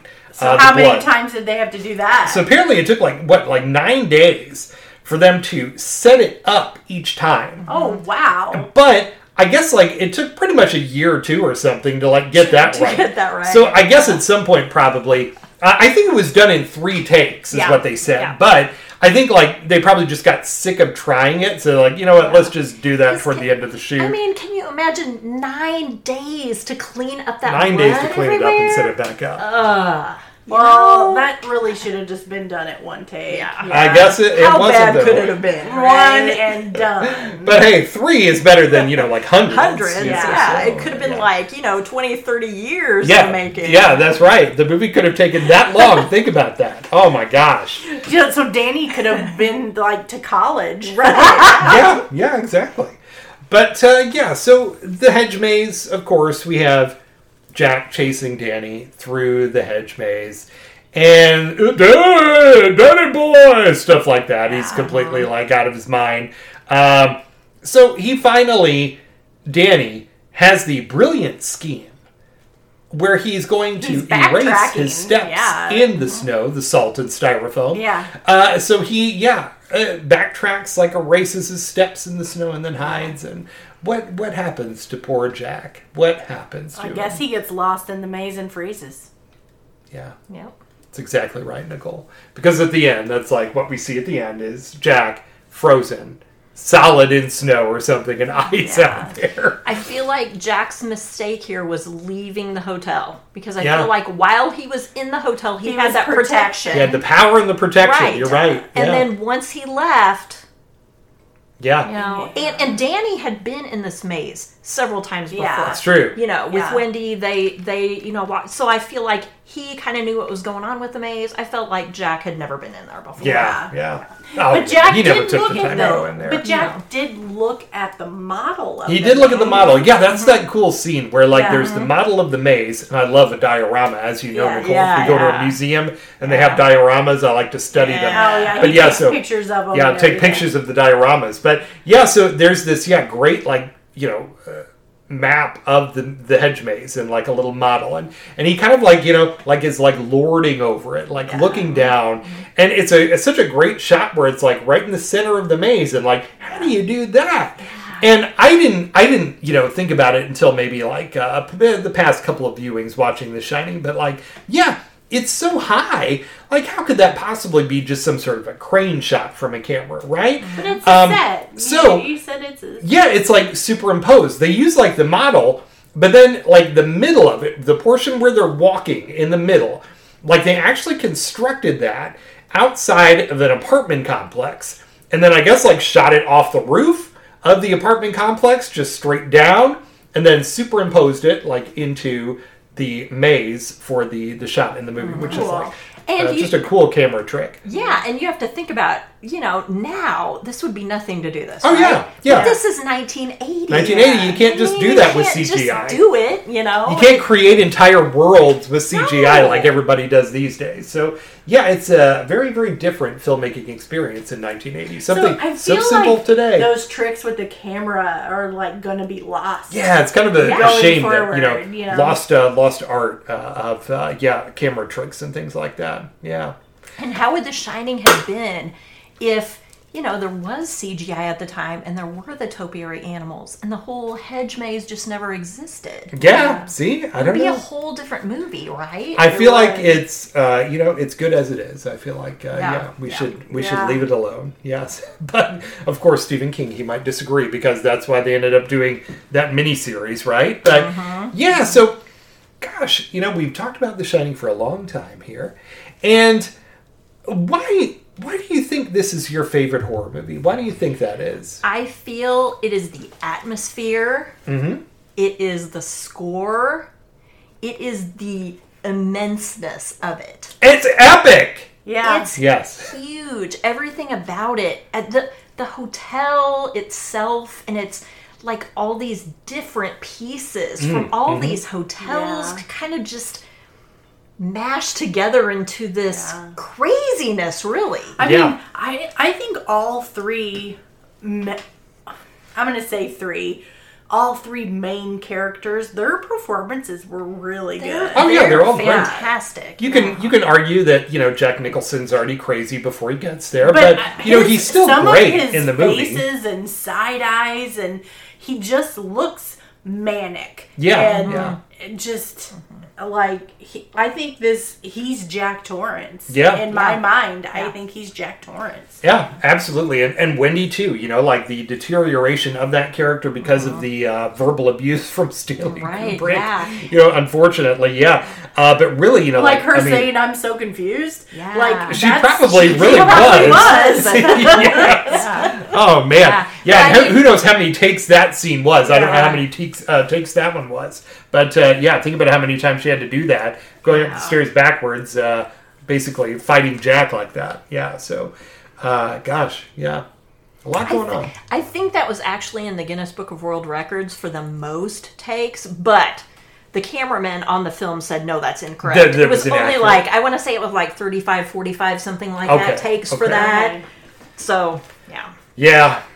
So, gosh, The Shining, definitely an epic movie. I have to agree with that Newsweek Jack Kroll or whatever his name was. Yeah, definitely something special. And as many times as I've seen this movie, I'm still, talking about the movie, I wasn't confident about it. There's just so much going on in the movie. Like you said, there's kind of this immenseness to it. It really is. Do you think you find hidden things Oh, every time you watch it? I think so. I think know? that's part of the charm of the movie is, Kubrick really did hide all these things. And I It's think layered, that's why layered. there is this weird cult following around what The Shining really means, and that's what that documentary-ish thing called Room 237 is all about.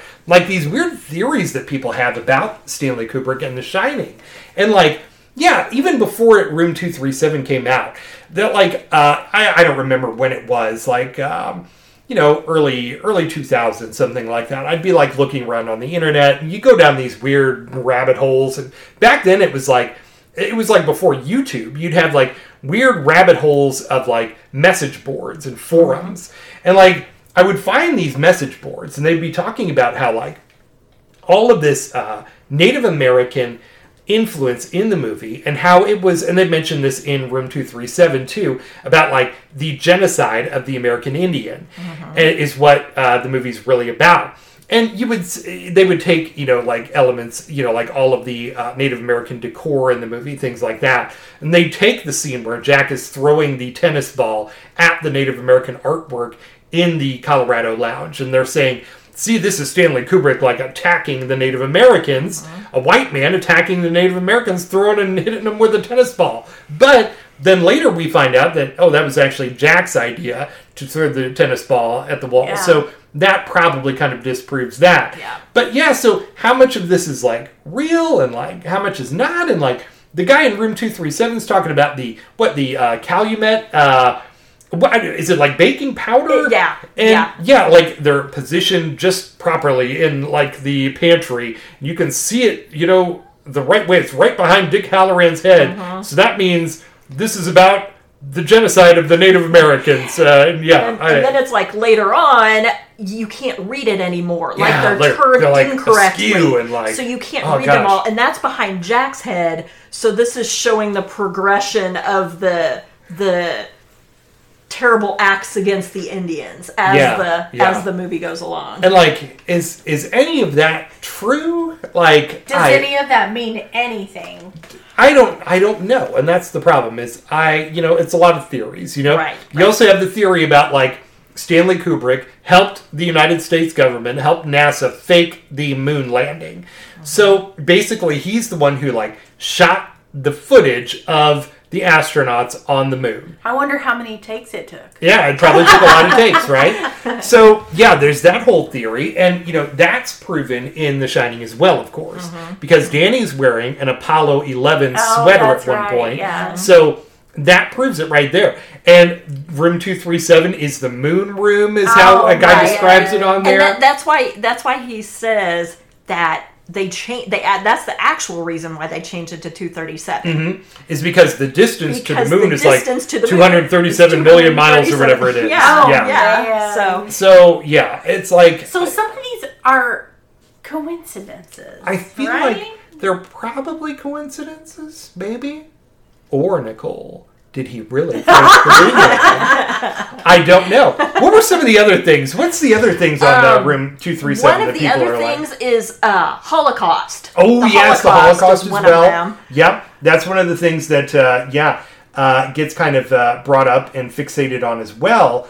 And, gosh, that one too. And, they make some valid points with that too. Like this could mean this. And Stanley Kubrick is Jewish, And I guess, he had been planning on doing a movie called The Aryan Papers. And he had worked on that for a long time. But then Steven Spielberg ended up making Schindler's List.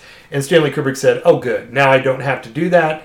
Somebody else has already made a movie about the Holocaust, and now I don't have to do that. Yeah. But I can't remember specifically what was it that pointed it toward the Holocaust. I can't recall what they say, in the movie. There's like a few continuity things, and like they're saying like, in room 237, the movie, they say that, these continuity things mean something. Like in Danny's room, there's a little sticker of Dopey, the dwarf from Snow White and the Seven Dwarfs, on his door. In one scene, it's there. And then after Tony shows him what's going to happen or things that are at the Overlook, when we come back out of that room, Dopey's gone. And they're theorizing that means that he's been awakened. He's no longer a dopey kid because Tony has, like, made him realize what happens. And, like, is that real? Come on. Oh, gosh, it's hard to say. There's a chair continuity in one of the scenes, too, that they talk about. There's a chair behind Jack in one scene, and then it's gone in the next. Yeah. And, like, somebody says, this is Stanley Kubrick having fun with the horror genre, saying, in a horror movie, stupid things like this happen. And, like... I think in any movie, I don't know. things like that happen. I think that might be just, again, trying to mess with you and make you feel uncomfortable. Yeah. Like, you don't really notice that necessarily the first time you're watching it, or the 10th time you're watching it. Yeah. But your mind picks that up. And like the TV cord. Yeah.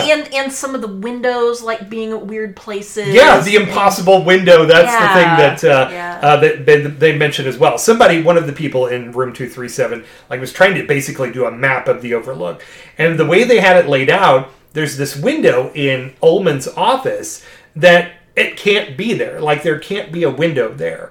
but it's there in the movie. So it's just like one of those things that's supposed to like, mess with you as you're watching it. Like, boy, this is a weird window here. And what's this window? How does this, And that same person also like starts like obsessing over like these Minotaur images, which I thought was a little strange, but like, she thinks that this skier on a poster in the game room looks like a Minotaur, and then across from that there's like a bull or something on like a bull riding poster. I don't know.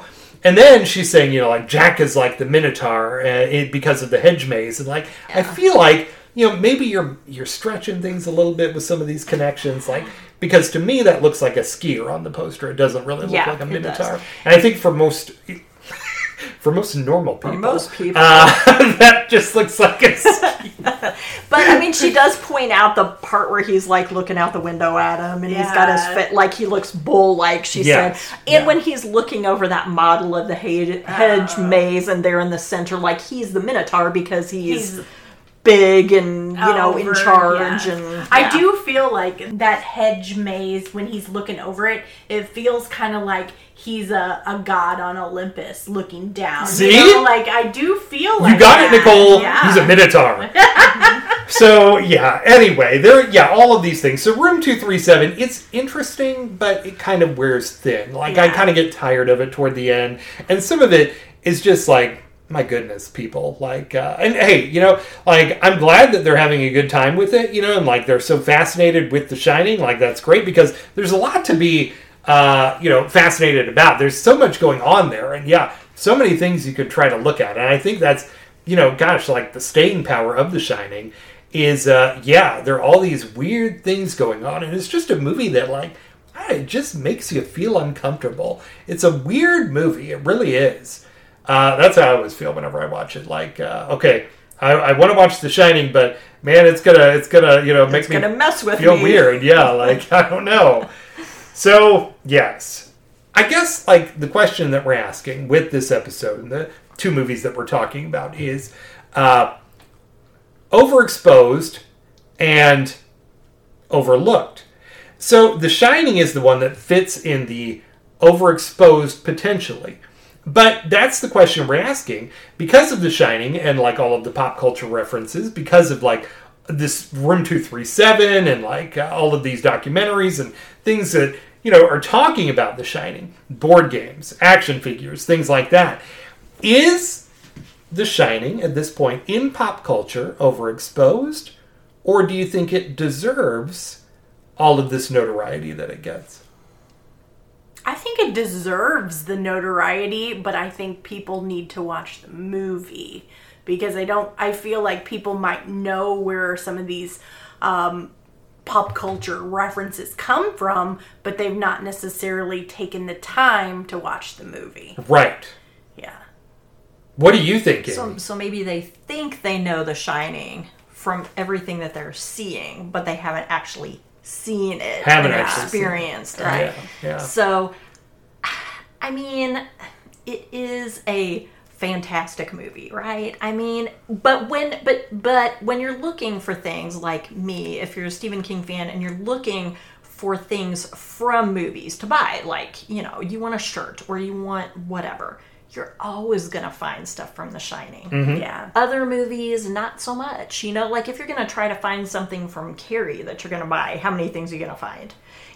How many It's definitely more limited. How many Carrie things do I have versus Shining things? Yeah. Like there's everything.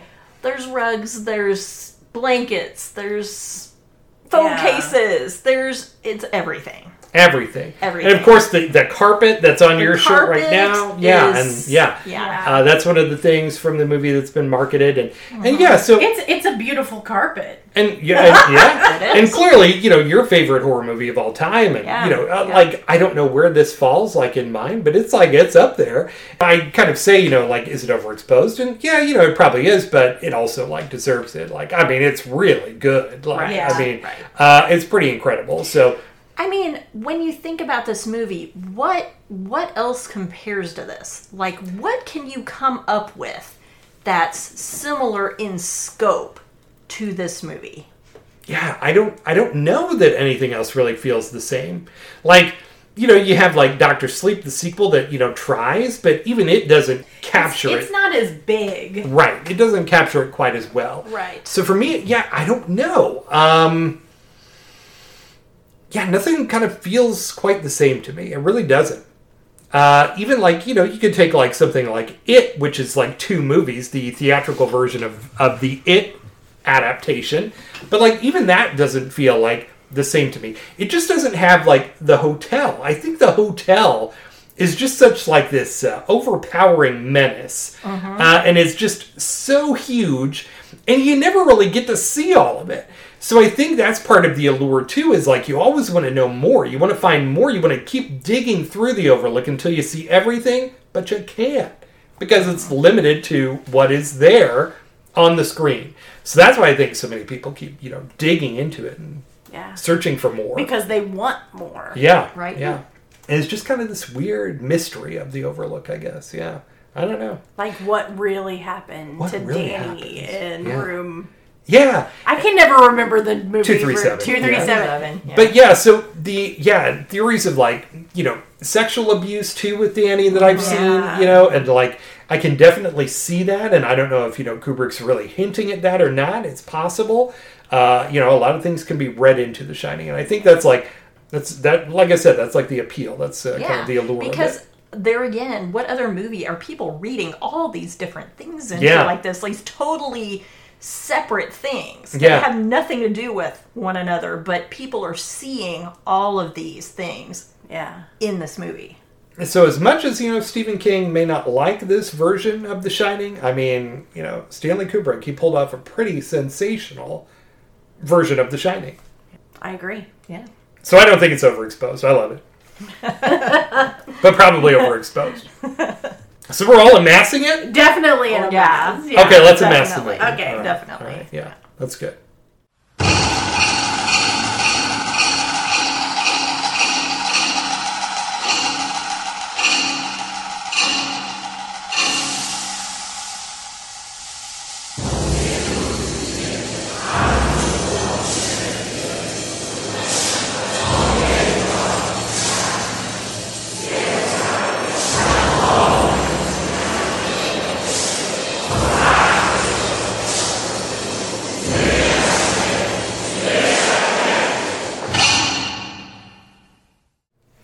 One thing we didn't say, and thank you, Amy, also for joining us for our discussion of The Shining, because yes, like I said, I was overwhelmed, I was terrified, very intimidated by The Shining.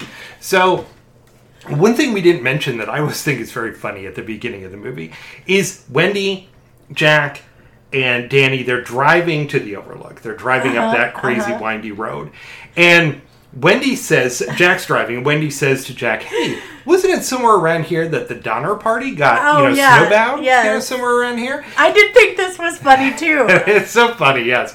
I can't believe we forgot to talk about it, but there was so much else going on with The Shining. Jeez! So, he talks about how... So, Wendy's the one who brought it up. She brings it up, but then Danny asks, Jack says, no, that was, further west somewhere in the Sierra Nevadas or something. And then Danny said, what's the Donner Party? What is that? And Jack describes it, and he says that they had to resort to cannibalism. Right. Had to resort to cannibalism to stay alive. And Wendy kind of side-eyes Jack. And Danny said, you mean they had to eat each other up? And then, when he's like, Jack, Jack, and she's like, Danny's like, it's okay, Mom, it's okay. I know all about cannibalism. I saw it on television. I saw it on TV. And Jack said, see, it's fine. He saw it on the television. But it's and he's got like this like gleeful look, Jack, about him when he's talking about cannibalism to Danny. And that's what you always say when you see that scene. I think he liked telling Danny about cannibalism. He liked telling his kid about that. This episode is all about one movie being potentially overexposed. Overexposed, The Shining? We kind of answered that. We talked about it. That yes, it's probably overexposed, but for good reason. For good reason, sure. And this movie, Nicole, is the opposite end. Is it overlooked, Nicole? Is this one an overlooked movie? Okay. And what is this one? Also from 1980, Nicole. So, The Changeling. Oh, that sounds interesting. I'm intrigued. Yeah. Well, so we've got The Shining, and we have The Changeling. Right. Two the single word movies. The, and then a single word. That is correct. So The Changeling, Nicole. This one was released actually before The Shining, but it comes second in our episode. See, it's being overlooked again, Nicole. Oh my gosh. March 28th of 1980, Nicole. This one is rated R. And I questioned, should Why? this movie really be rated R? Yeah. There's not even that much profanity in the movie. It's very light. There is a murder. There is a murder, but like... And some people die in a car accident. Yeah, come on. What's the body count in this movie? Like 2? 3. 3? Yeah. You know how many were in The Shining? How many? I think it was 2. Huh. You think it's more, but it's really only 2. It's really only 2. That's right. And then in The Changeling, you think there's 3? I think there's 3. Okay. I can't remember. 1, 2, 3. But 1, 2, 3. So this movie runs 1 hour and 47 minutes. I still don't know why it's rated R, Nicole. This on IMDb is listed as a horror mystery. IMDb, a horror mystery, Nicole. Its budget, approximately $7.6 million Canadian. So this is a Canadian production. So what does that translate to in US dollars, Nicole, from 1980? I have no idea. I don't either. So we're not even going to speculate or talk about it. But I bet it's less than at that point. Yeah. That it's less than. So the director is Peter Medak? I'm not sure how it's pronounced. Medak, Nicole. Directed a movie called The Ruling Class in 1972. A movie that I remember watching in 1993 called Romeo is Bleeding. And the sequel to Species in 1998, which is called, oddly enough, Species 2. Yes.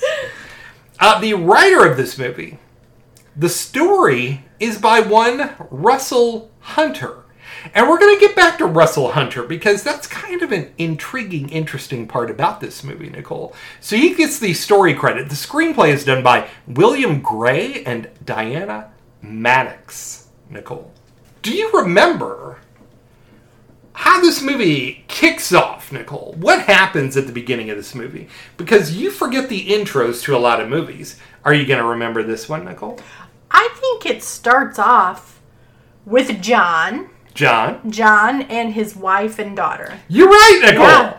John, his wife, and daughter, they're a car. going to the Overlook Hotel, is what it looks like, because it's snowy, and this is a bad snowbound kind of road. They're not going to the Overlook. Going to the Overlook. But they are trying to go skiing. Trying to go skiing at the Overlook Hotel. No. They're just trying to go skiing, and they have car trouble, and they're pushing the car, like, off to the side of the road. Pushing the car, and George C. Scott plays John Russell. Yeah. George C. Scott, in a lot of movies, just kind of seems like a grumpy old man. Yeah. Kind of. He's kind of a gruff kind of guy. Yeah.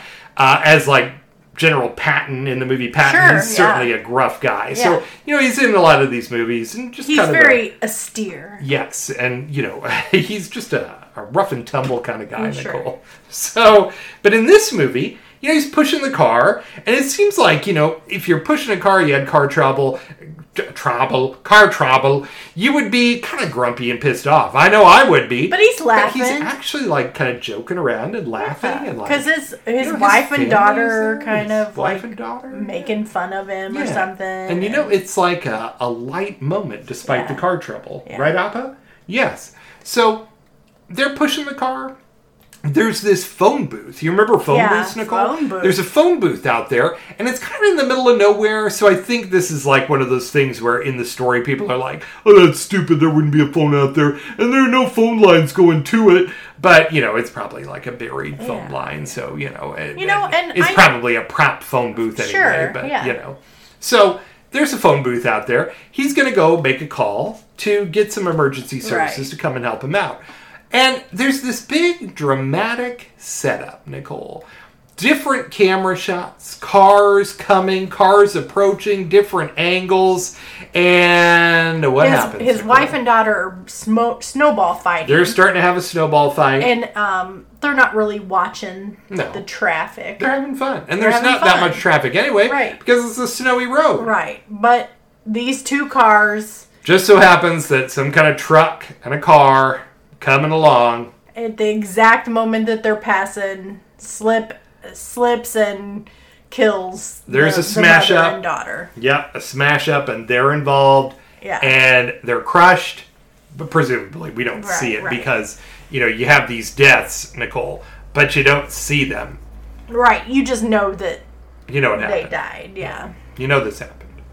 So anyway, but then we cut to the the Changeling. That's that. And then that was the lead-in. We jump ahead to, I'm not sure how many months we go into the future here. Not that long, I think, right? It's couple months. You still see him at his family's apartment, and he's packing up. Everything's being packed up because he's going to be moving. Sure, he's going to have to move. He's moving out. So he's a composer, and he took a job to teach music. Took a job to do a little teaching, Nicole. Right. And his friend, he's having, I don't know, a little get-together with a couple of friends, and one of them says, I know someone who works at the Historical Preservation Society. They rent old houses. Maybe they have something for you. Right, because he wanted, a big old house that he could just play music. He can just pound away on the piano. Right, because he's the composer,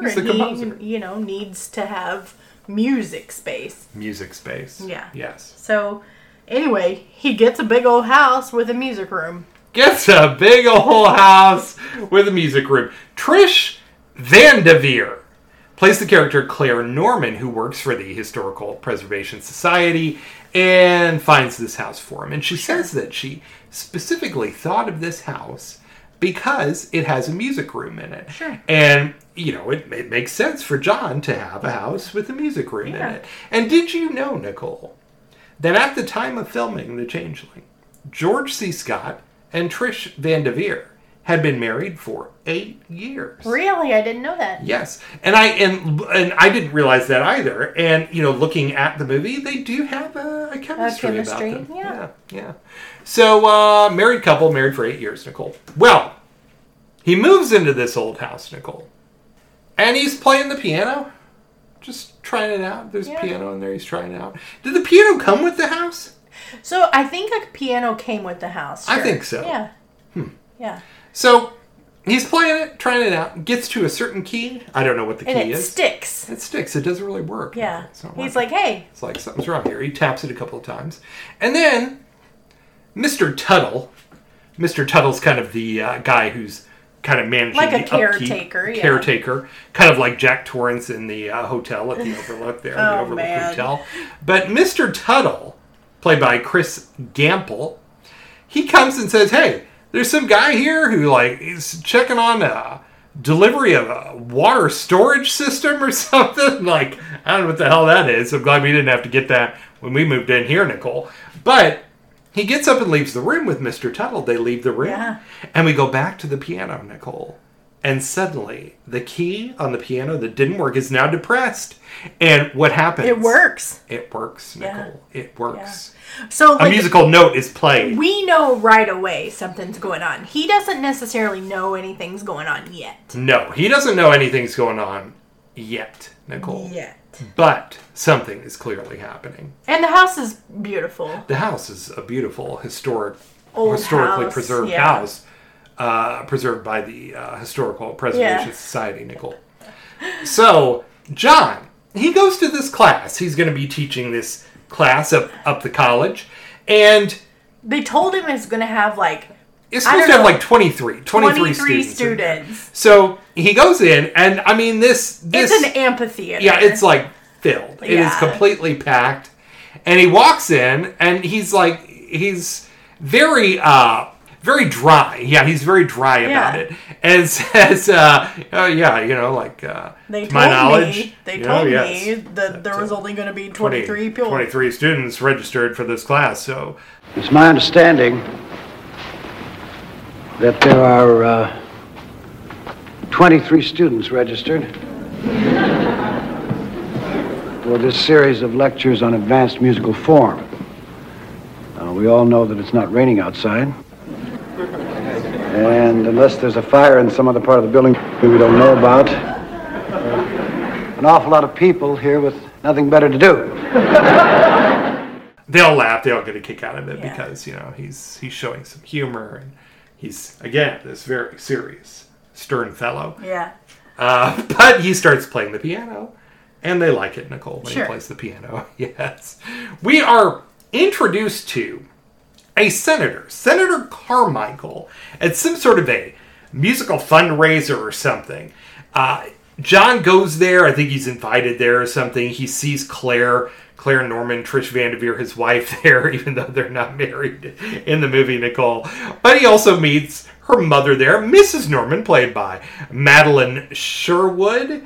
And Nicole made this kind of like a joke, like how, like the age, like, oh yeah, Mrs. Norman looks like she's probably like a little bit younger than John, and then her daughter, you know, like looks, a lot younger. I'm like, they all kind of look the same age. But Trish and George are married, Nicole.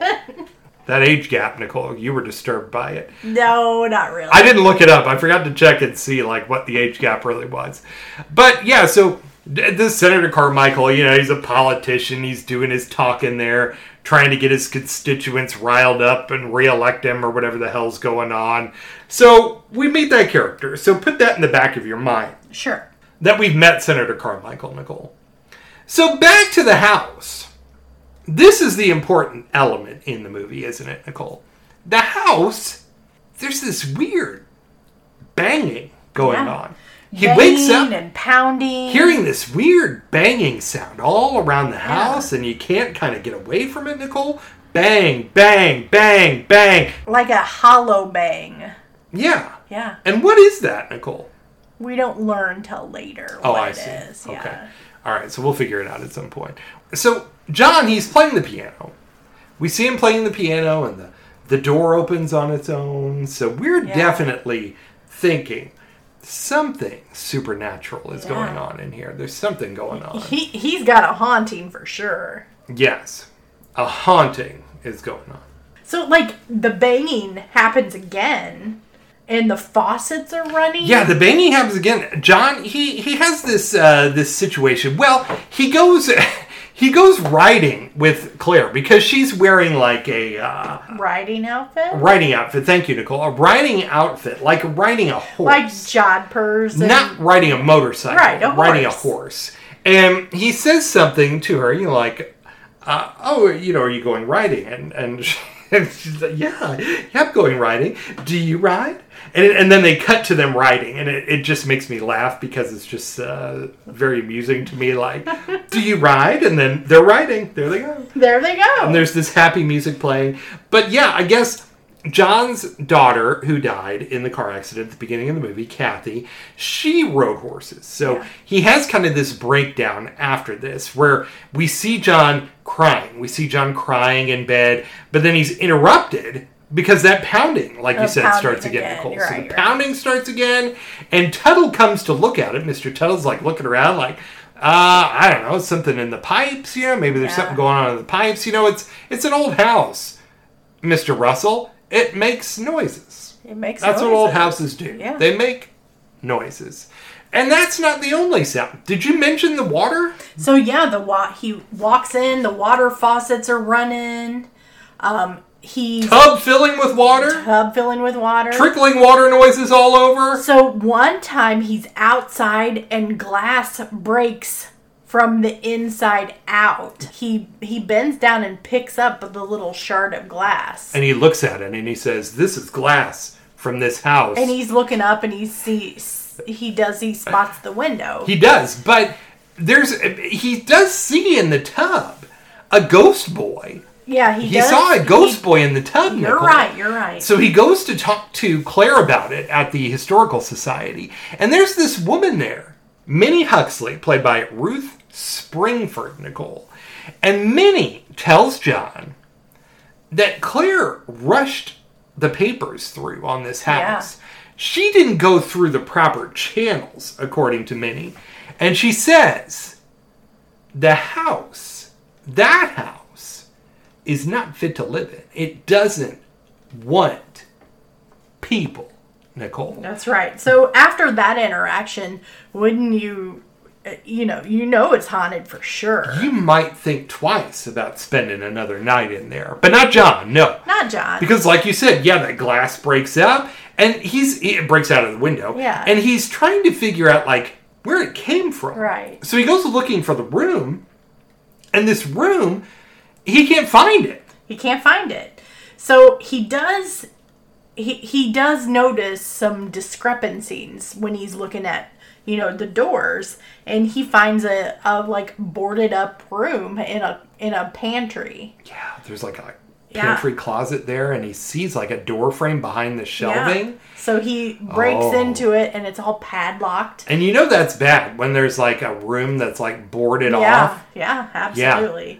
So he breaks the padlock and... and he's hammering it. He's hammering it with a hammer, and the pounding starts again. And it's so loud, Nicole, so loud that it's hurting his ears, Nicole. He has to hold his ears to stop the pounding from overwhelming him. Overwhelming, Nicole.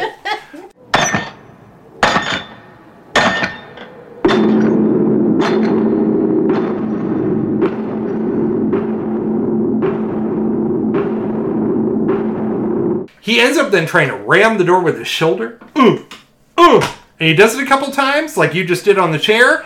And then, Nicole, it just kind of seems to open on its own. Yeah, it just kind of lets him in. Eases open. Why don't you just come on in, John Russell? There's a set of stairs, Nicole. Because... like a dirty old set of stairs. Even because it's creepier. not been opened in forever. Even creepier than a hidden room is a hidden room with stairs leading to it. Yeah. An attic room. Right. So, he goes to check it out, Nicole. Cobwebs up there. Lots of cobwebs all over the place.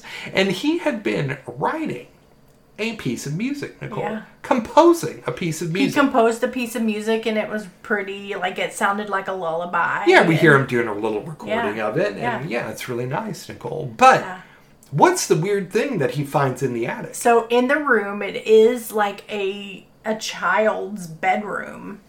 So it has toys and a bathtub, and on the mantle of the fireplace, there's a music box. And when he opens it, it plays the lullaby. It plays that song he thought he wrote. That he was composing. Yeah. There is a little wheelchair. Yeah, a little wheelchair up there room. as well. Yep. Yeah. And he finds this little journal or something that has some initials on it. And it's kind of a red herring, Nicole. Yeah. A little bit of a red herring on that one. It is. But he does, after this... He's able to track down the family, though, from that journal. Well, sure, yeah. But after the music box, after the piece plays, he talks to Claire about it. And he says, I swear I've never heard this music before. I've never heard this before. And he said, for it to be on a music box, it would have had to have been really popular at one point. To make it onto a music box. Not just any song ends up on a music box willy-nilly, Nicole. So he's making this argument that he thinks the house does want people, that it's trying to communicate with him.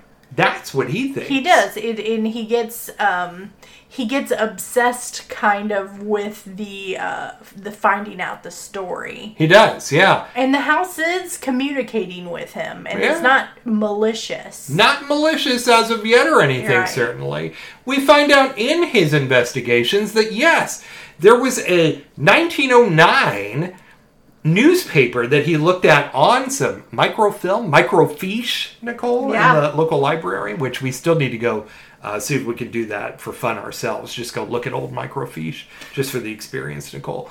So there was a child that died after being hit by a coal cart, Nicole, and in the street outside the house. finds like similarities between that child and his daughter. His own daughter, Kathy, who had getting died. Yes. hit in a vehicular accident. Yeah. Cora S. Barnard. That was her name, Nicole. So he's thinking maybe there's a connection between Cora and Kathy because of his daughter's death. Well, we also find out, that Senator Carmichael, the Carmichael Foundation, gave a grant for the house to actually be purchased by the Historical Preservation Society. So here's this Carmichael guy coming back into the story again, Nicole. Well, Johnny goes back home, and something comes thumping down the stairs. That's right. Rolling down the stairs. So, and he'd packed this, and we saw him pack this at his old house.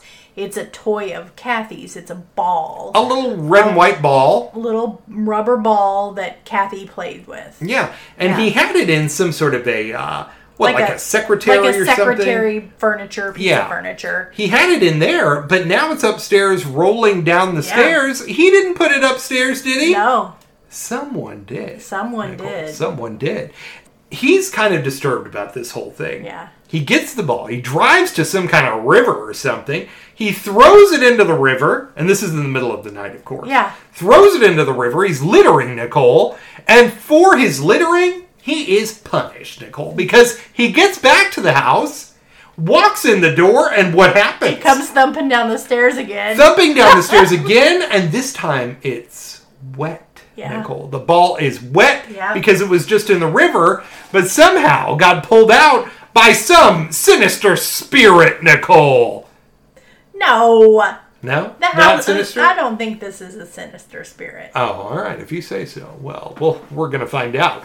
So, he, of course, this is 1980. Yeah. To investigate a situation like this, what do we have to have, Nicole? Oh, you have to have a seance. You have to have a seance, Nicole. That's right. There's always a seance, and it's always a bad idea. Somebody knows somebody. There's a parapsychologist played by Barry Morse, and there's a medium, Leah Harmon, played by Helen Burns, Nicole. Yeah. This, I think, is probably the most dramatic scene in the movie, Nicole. Because you have John, you have Claire, you have Claire's mother is there, Mrs. Norman, she's hanging out there too. You got the parapsychologist, and you have the medium. They're all around this table, because that's what you do at a seance. They're all around this table, and she has pages. She's doing some, ghost writing. Yeah, some pages, and she has, a pencil that she's working with, and she just kind of, has a motion that she does. Kind of doing some loops. And she'll ask questions, right? Yeah. She's asking questions to the spirit. Some spirit in the house that's causing all of this ruckus. Will you come through to us? Will you speak to us?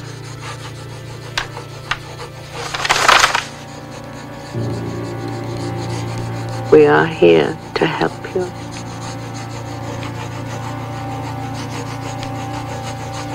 What is your name?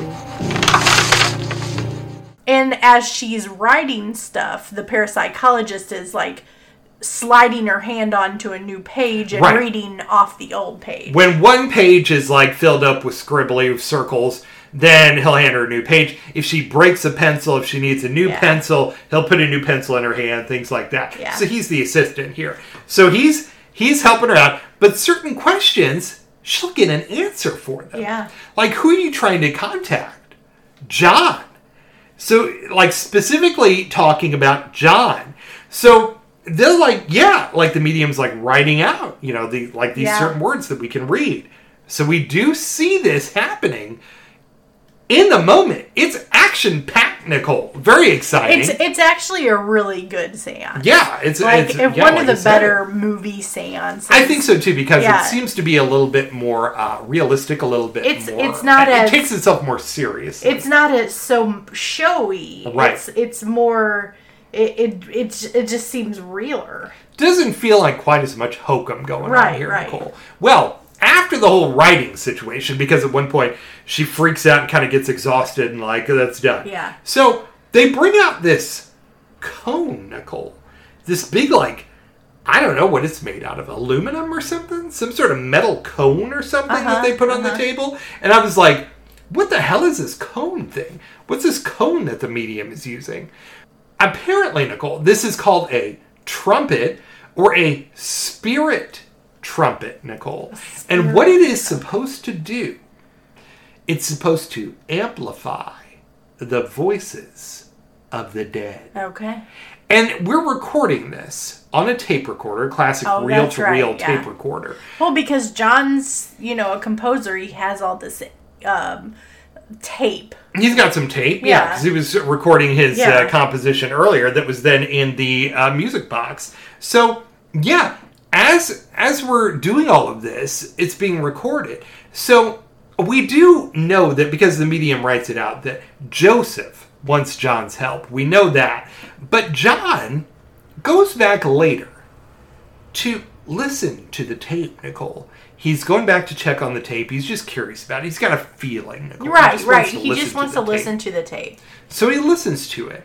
And we hear a child's voice. A child's voice talking on the tape, Nicole. Yeah. And it says that its name is Joseph Carmichael, Nicole.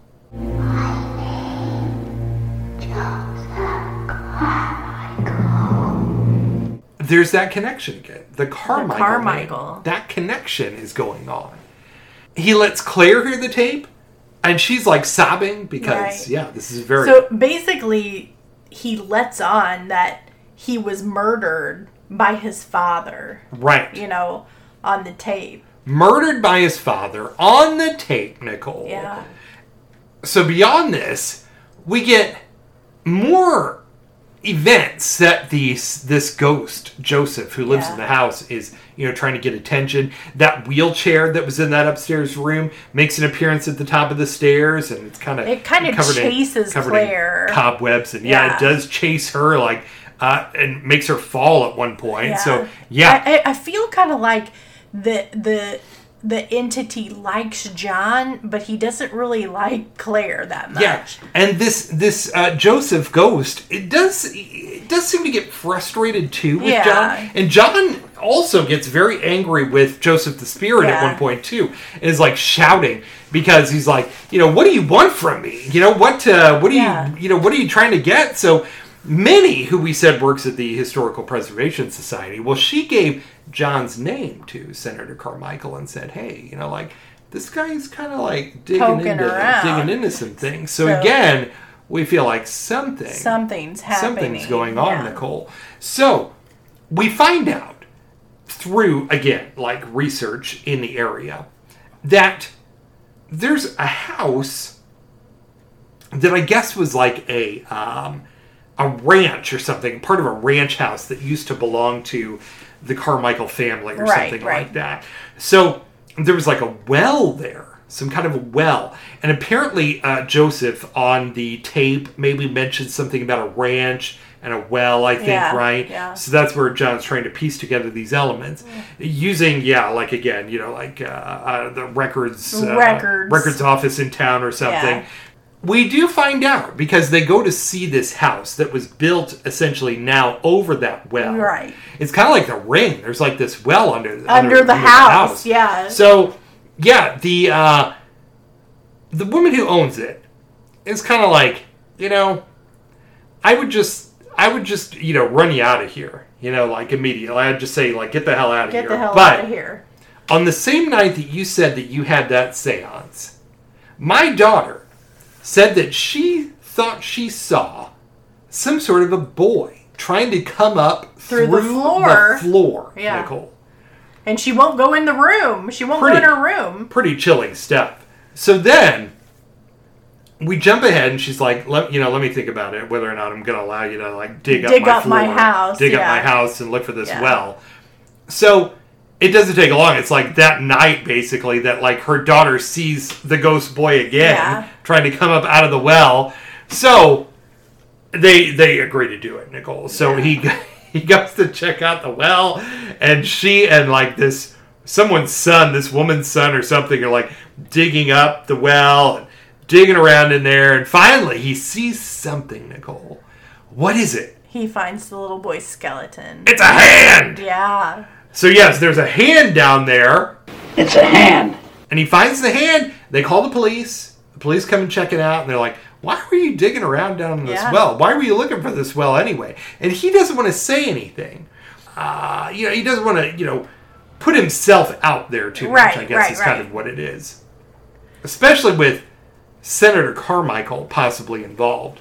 He does try to approach Senator Carmichael later, because we gotta in the dirt. I was going to say, you got to backtrack a little bit, because he goes back to look again. Joseph tells him, in the audio, on the tape, his medal. Yeah. He needs his medal. That's another thing, is that it's mentioned that there's a medal that he's piecing together too.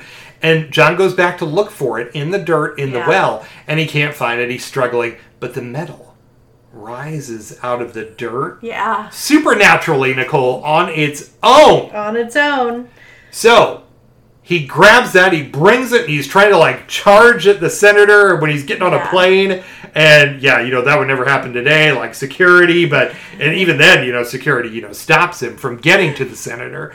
But as the senator's on the plane, he reaches into his shirt and he pulls out his medal. His own medal that looks identical. Nicole. That's right. So, I don't know. This is a movie that not a lot of people have probably seen. We do feel like, maybe this is, a movie that is overlooked. It is overlooked. And I will say it's kind of a slow burn. It is, yeah. It builds. It for sure builds. There's not a lot of action. Right. Other than the séance scene and, a few things here. A few instances of haunting. A little haunting. Sure, it's a little haunting. There's some things like that going on. I wouldn't say that it's frightening. You're not scared of this at all. I'm not. No. Some people say that this is very scary, Nicole. Some people think it's very scary.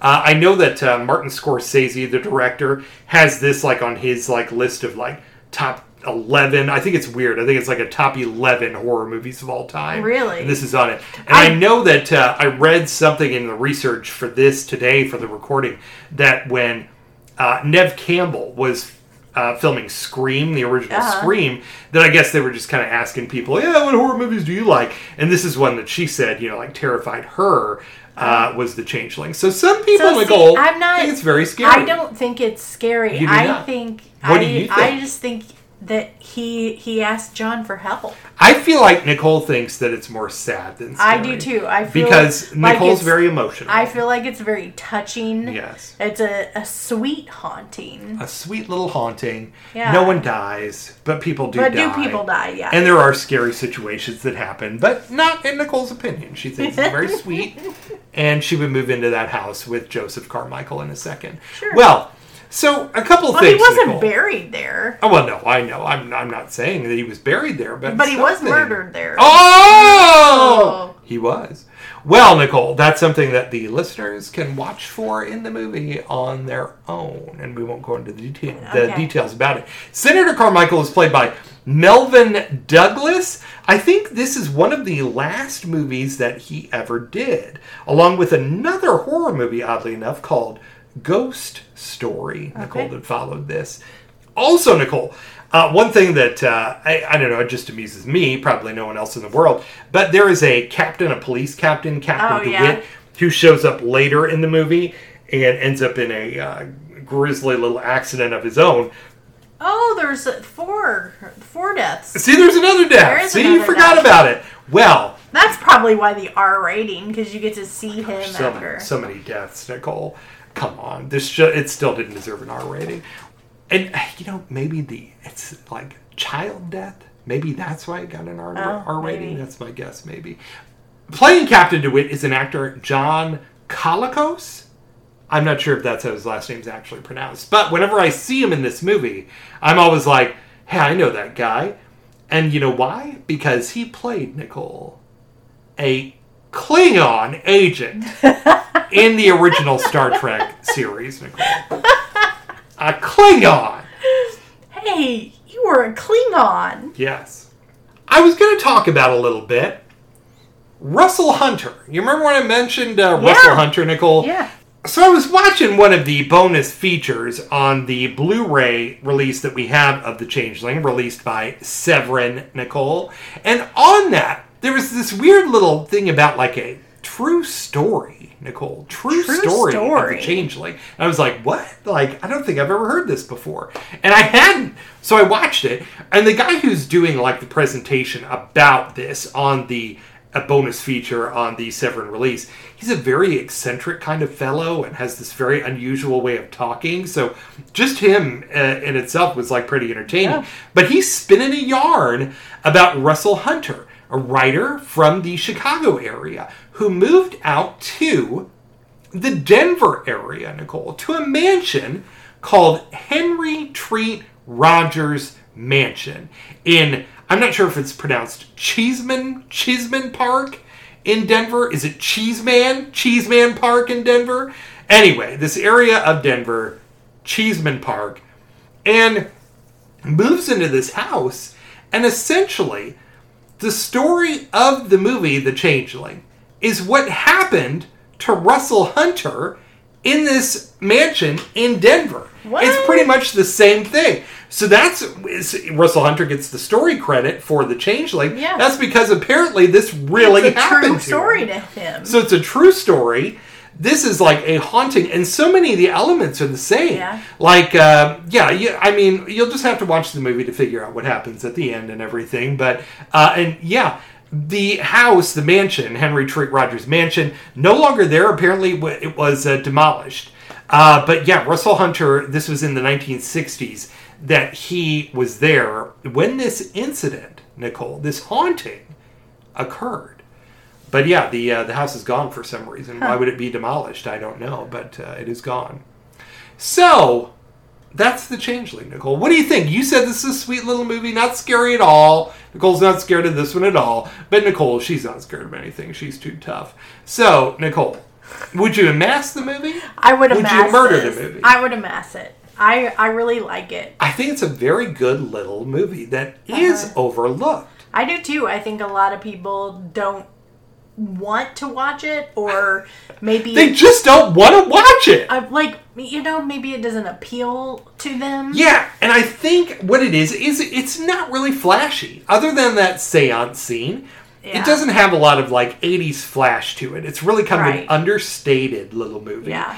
And I think for people who like hauntings, movies about ghosts, this is a good one if you haven't seen it. I've talked to a lot of people that like those kind of movies. Yeah. Our friend Miles, he always talks about the Changeling, how he likes it. And it's a classic ghost story. Yeah. A very good kind of like ghost movie. And I feel like there aren't a lot of good ones. So I think that because of that, this one a lot of times, in as far as like ghost movies, really for people who are fans of the genre, it does get elevated because of that. Just because there aren't a lot of ghost movies that are taken seriously, or a ghost movie that's not turned into something like more like over the top and like silly, over the top, for sensationalism, right? Sure. And I think this one is it's just like presented in such a realistic, just kind of classy way, Yeah.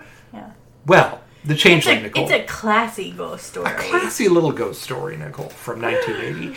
And so I'm going to say yes, it is overlooked. I feel like it's a shame that it's overlooked. Yeah. So, listeners, if you haven't seen The Changeling, I challenge you to watch it. You should go watch The Changeling, starring George C. Scott from 1980. Nicole.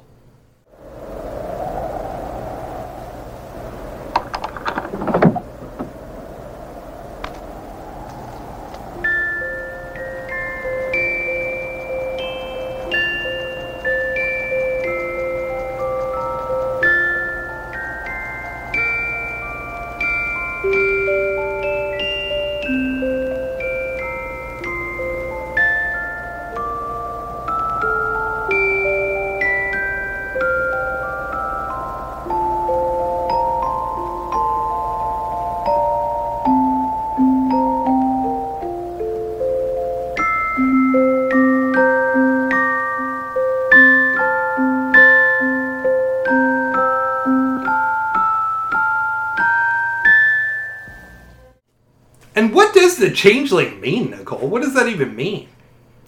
Like in a fairy tale, Yeah. a changeling. It's kind of like folk tales, Nicole. Yeah. Little folk tale fairy tales, right, Chaka? That's right. A changeling is a replacement. Replacement. Well, listeners, we challenge you to find out the true meaning, the mystery of the changeling. And since this is our closing now, Nicole, we got to wrap this thing up. We got to wrap it up. We talked about The Shining for about 7 hours. So, my goodness, we gotta wrap it up. Chaka's really soft. Oh, you know what else I forgot to mention about the changeling is that Joshua Jackson, the actor, Joshua Jackson from Dawson's Creek, you know who he is? Yeah. And he's done some other things. He's in some kind of a Fatal Attraction series, like the movie Fatal Attraction, but now it's like a series version. He's in that. Anyway, I'm probably not going to watch it. I'm just saying that I know he's in that right now. So he appears in The Changeling, Nicole, apparently. Really? As an infant. Weird. Yeah. Weird. He's in The Changeling as an infant, Nicole. And I saw that on IMDb and I was like, huh? That's weird. I don't even remember an infant being in this movie. But I guess there's one in there somewhere, Nicole. So, let's talk about my top 5 movies. Horror movies from 1980. Let's just stick with horror movies. Okay. Because otherwise we got to get into, like, you know, The Empire Strikes Back, things like that. This is horror. We're not going to do that. We're sticking to horror. Let's stick with horror. Top 5 horror movies from 1980, Nicole. So my number 5 is a movie by Dario Argento. Nicole. Have you heard of him before? I've never heard of him. Okay. We did do an episode about Dario Argento in January. But, yes. So, the listeners, you can go find that episode in the archives. Stop, Craig. Just stop. Number 5 is Dario Argento's Inferno. Inferno is one I think sometimes gets a little overlooked as far as the Argento movies. Not as well known as something like Suspiria or Deep Red. Yeah. You know, it's not as well known as those. But Inferno is technically the sequel to Suspiria. So it's like the second in the witches. The second of these 3 witches, Nicole. The 3 mothers, as they're called. Yeah. So, yes, Inferno, not as good as Suspiria. I'm not going to try to argue that. I don't like it as much. But there are some very nice elements to Inferno. Some also elements that bother me. There's like some cats that get put in a sack and this guy tries to drown them in the river or something. Let's not talk about that part. But there are some really like gorgeous scenes, and some of the lighting filters are there again from like Suspiria, some very bright, vibrant colors in the dark, and it just looks beautiful. And the score is by Keith Emerson of Emerson, Lake and Palmer, and man, it's just really nice too. It's really great.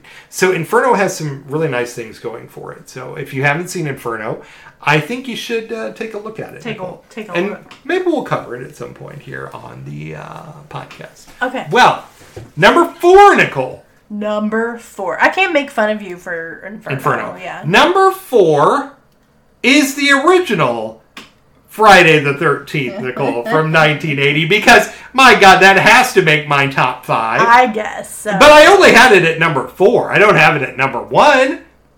I'm not being really crazy about it. You're just kind of being predictable. Yes. And, I mean, well, what do you want me to do? You want me to not put Friday the 13th on the list? I don't know. It's not going to happen. I guess not going to happen. So it's number 4, Friday the 13th. We have an episode about that, too. My God. Just go listen to the episode, listeners.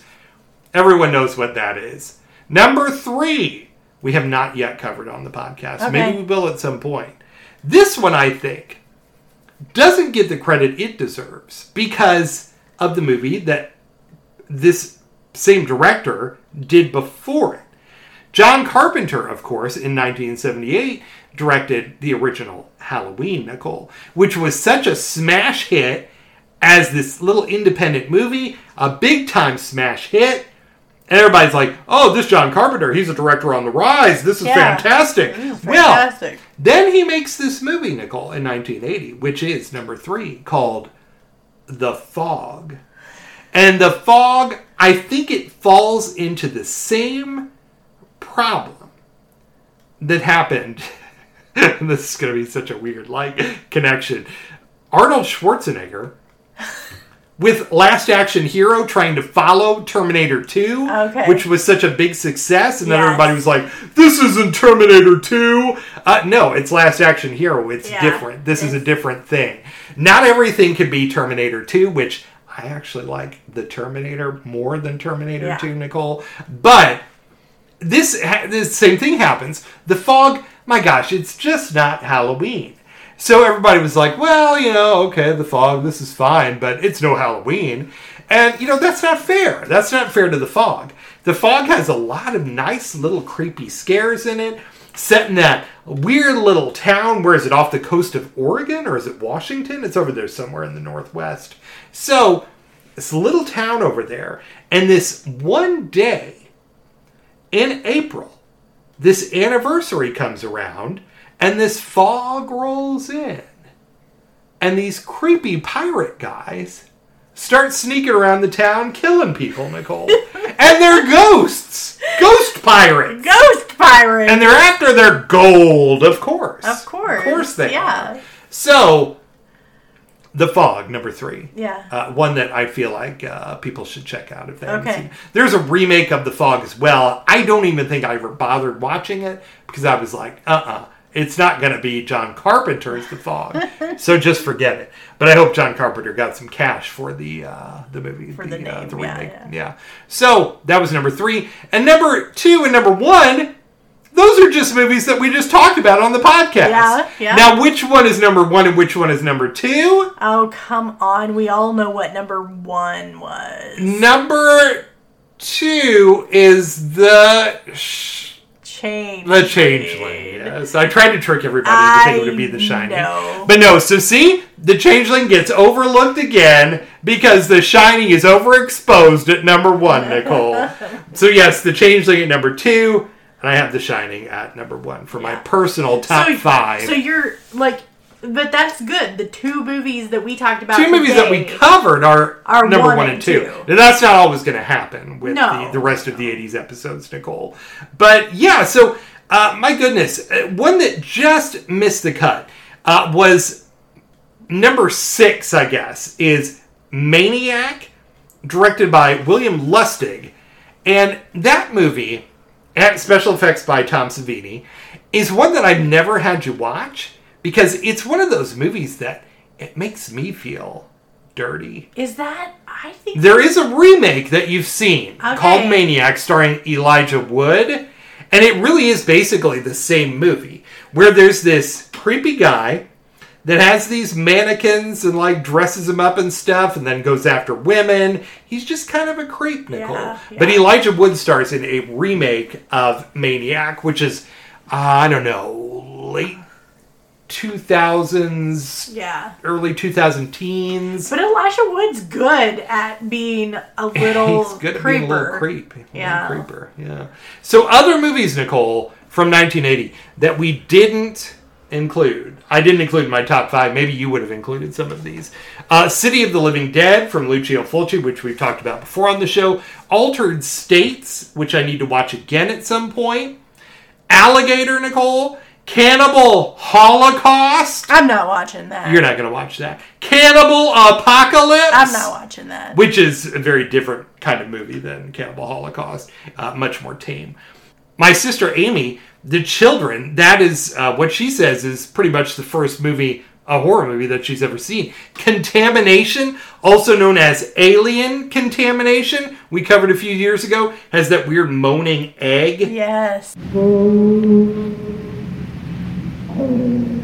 That's right. Fade to Black is kind of a little creeper, a little one of those ones too that maybe a little bit overlooked, Nicole. The Monster Club, starring Vincent Price in the wraparound. Yeah. It's an anthology. I love that one with the goofy musical interludes. I do like that, like when they're at the Monster Bar. Yeah, the Monster Club. That's what it's called. Oh. Yeah.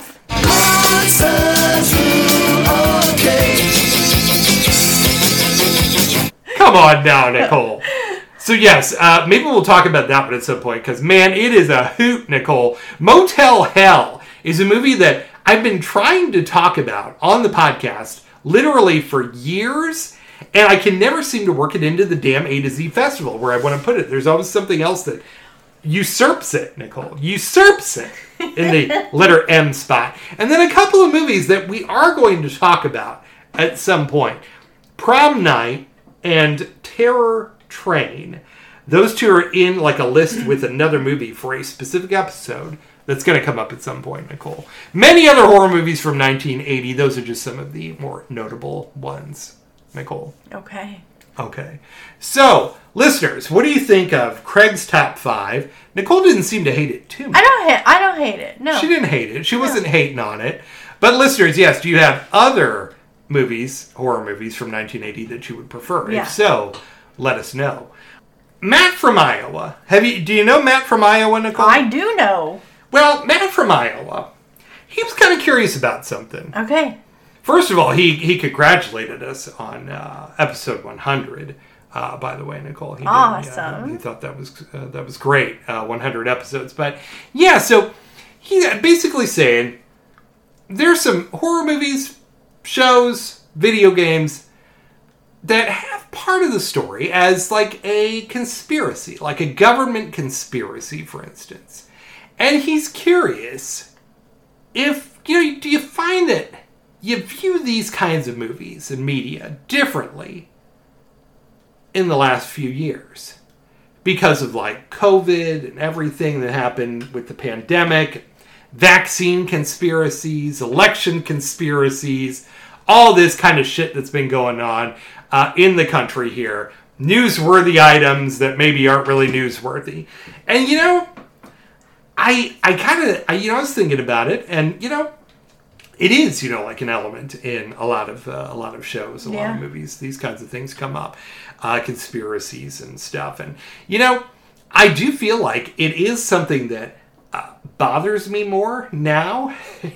Like in the past, I think maybe movies like that would be kind of intriguing sometimes. Like, okay, there's this conspiracy that might be interesting, right? Yeah. But now, I don't know. I think because of the reality, the unfortunate reality of it, I think now it just kind of like makes me feel sick. Like it makes me feel like I'm going back to like the lockdown or something, and I don't know. I don't want to think about that, I guess. Yeah. I feel like that was a troubling time in my life, Nicole. So I don't really want to go back and relive situations like that. So I think Matt, said that, he feels like, he kind of looks at them, differently than he used to. And, I feel like I do as well. It's like I think so I told him don't want to watch like a movie like Virus or Contagion or, might just be too upsetting. I don't know. So I told him I feel like I have like a mild form of like PTSD from my experiences working retail during the pandemic, the height of the pandemic. Bad times, Nicole. That was not fun at all. Well, you kept working. Yeah, I kept working, and what I learned is that people out there are jerks. Jerks selfish and crazy, jerks, and they're psychotic. Yeah. So, yes, and I better stop right there, Nicole. Yeah. I've just offended half the listeners. Well, that's okay. No. We're not talking about you. Oh, no, absolutely not. So, anyway, yes, goodness. That, Matt, I feel like I'm triggered by that stuff. Yeah, absolutely. Set off. Like a time bomb, Nicole. Like a time bomb. Well, another thing that's going to alienate the rest of the listeners here, the other half of them, and we'll be gone after this too, is I guess I'm going to do the longest day again this year, Nicole. Okay. Remember last year for the Alzheimer's Association, I did the longest day. I did a marathon, a 24-hour marathon of movies for the longest day, which is the first day of summer, June 21st, the day with the most light in the year. So, it's a day that you just stay up because there's extra light. So you just stay up all day. This time I'm not going to do a full 24 hours because it was I felt like you went just a too little much. nuts. It was just too much. So I think I'm going to start, something like 8 a.m. and just go until, like after midnight or something like that. Okay. That'll be good enough. So how many movies will I have? I don't know. I haven't figured it out yet. But I will probably post something about, trying to get donations. If you feel like you can donate, $1, $2, $5, $700. You can go ahead and make a donation. That would be nice to support. It's to support Alzheimer's research, Alzheimer's and dementia. Not even just Alzheimer's, dementia as well. Every type of dementia. Every type because of dementia. Alzheimer's is a type of dementia. Right. Yes. So that's what we're trying to do with this, Nicole. And you might watch some of them. Who knows? Maybe you'll check some out. Yeah. I don't know. Well, Nicole, so if you're interested in supporting that, listeners, keep an eye out on social media. There'll probably be some posts on there about that. And if you're not interested in it, that's okay. Just ignore it. Yeah. Yeah. Where can the listeners find us on social media? Facebook. Facebook, that's on the page. A Cure for the Common Craig. Instagram. Instagram, you can find us there on Cure for the Common Craig. And our website. And the website is cureforthecommoncraig.com or commoncraig.com. And the only thing we have there is an archive of the old episodes, so go listen to them all. Now, Nicole, next year, which is actually the next episode, okay, is 1981. Yes. So for 1981, we're going to have a couple of movies that aren't very well known. At least as far as kind of like the general public okay, may not be as familiar with these two. Cool. But hardcore horror fans, you might know these. You might know these. Okay. Yeah. There's one I cannot wait for Nicole to watch because, man, it is fucked up, Nicole. Oh, so get ready for this one. It's not Cannibal Holocaust because that was from 1980, so you don't have to worry about that. This is 1981. I'd just get up. And leave, Craig. I'm not watching it. I'm not watching it. I'm looking forward to watching these. We don't have all of the movies on the shelf yet from the move, so we're going to have to dig these two out. They're in there somewhere, so we got to find them. And it's about damn time to shelve those movies anyway, Nicole. That's right. Got to get to it. Well, all right, listeners. Nicole, what do you want to say to them? Thanks for listening. Good night, listeners.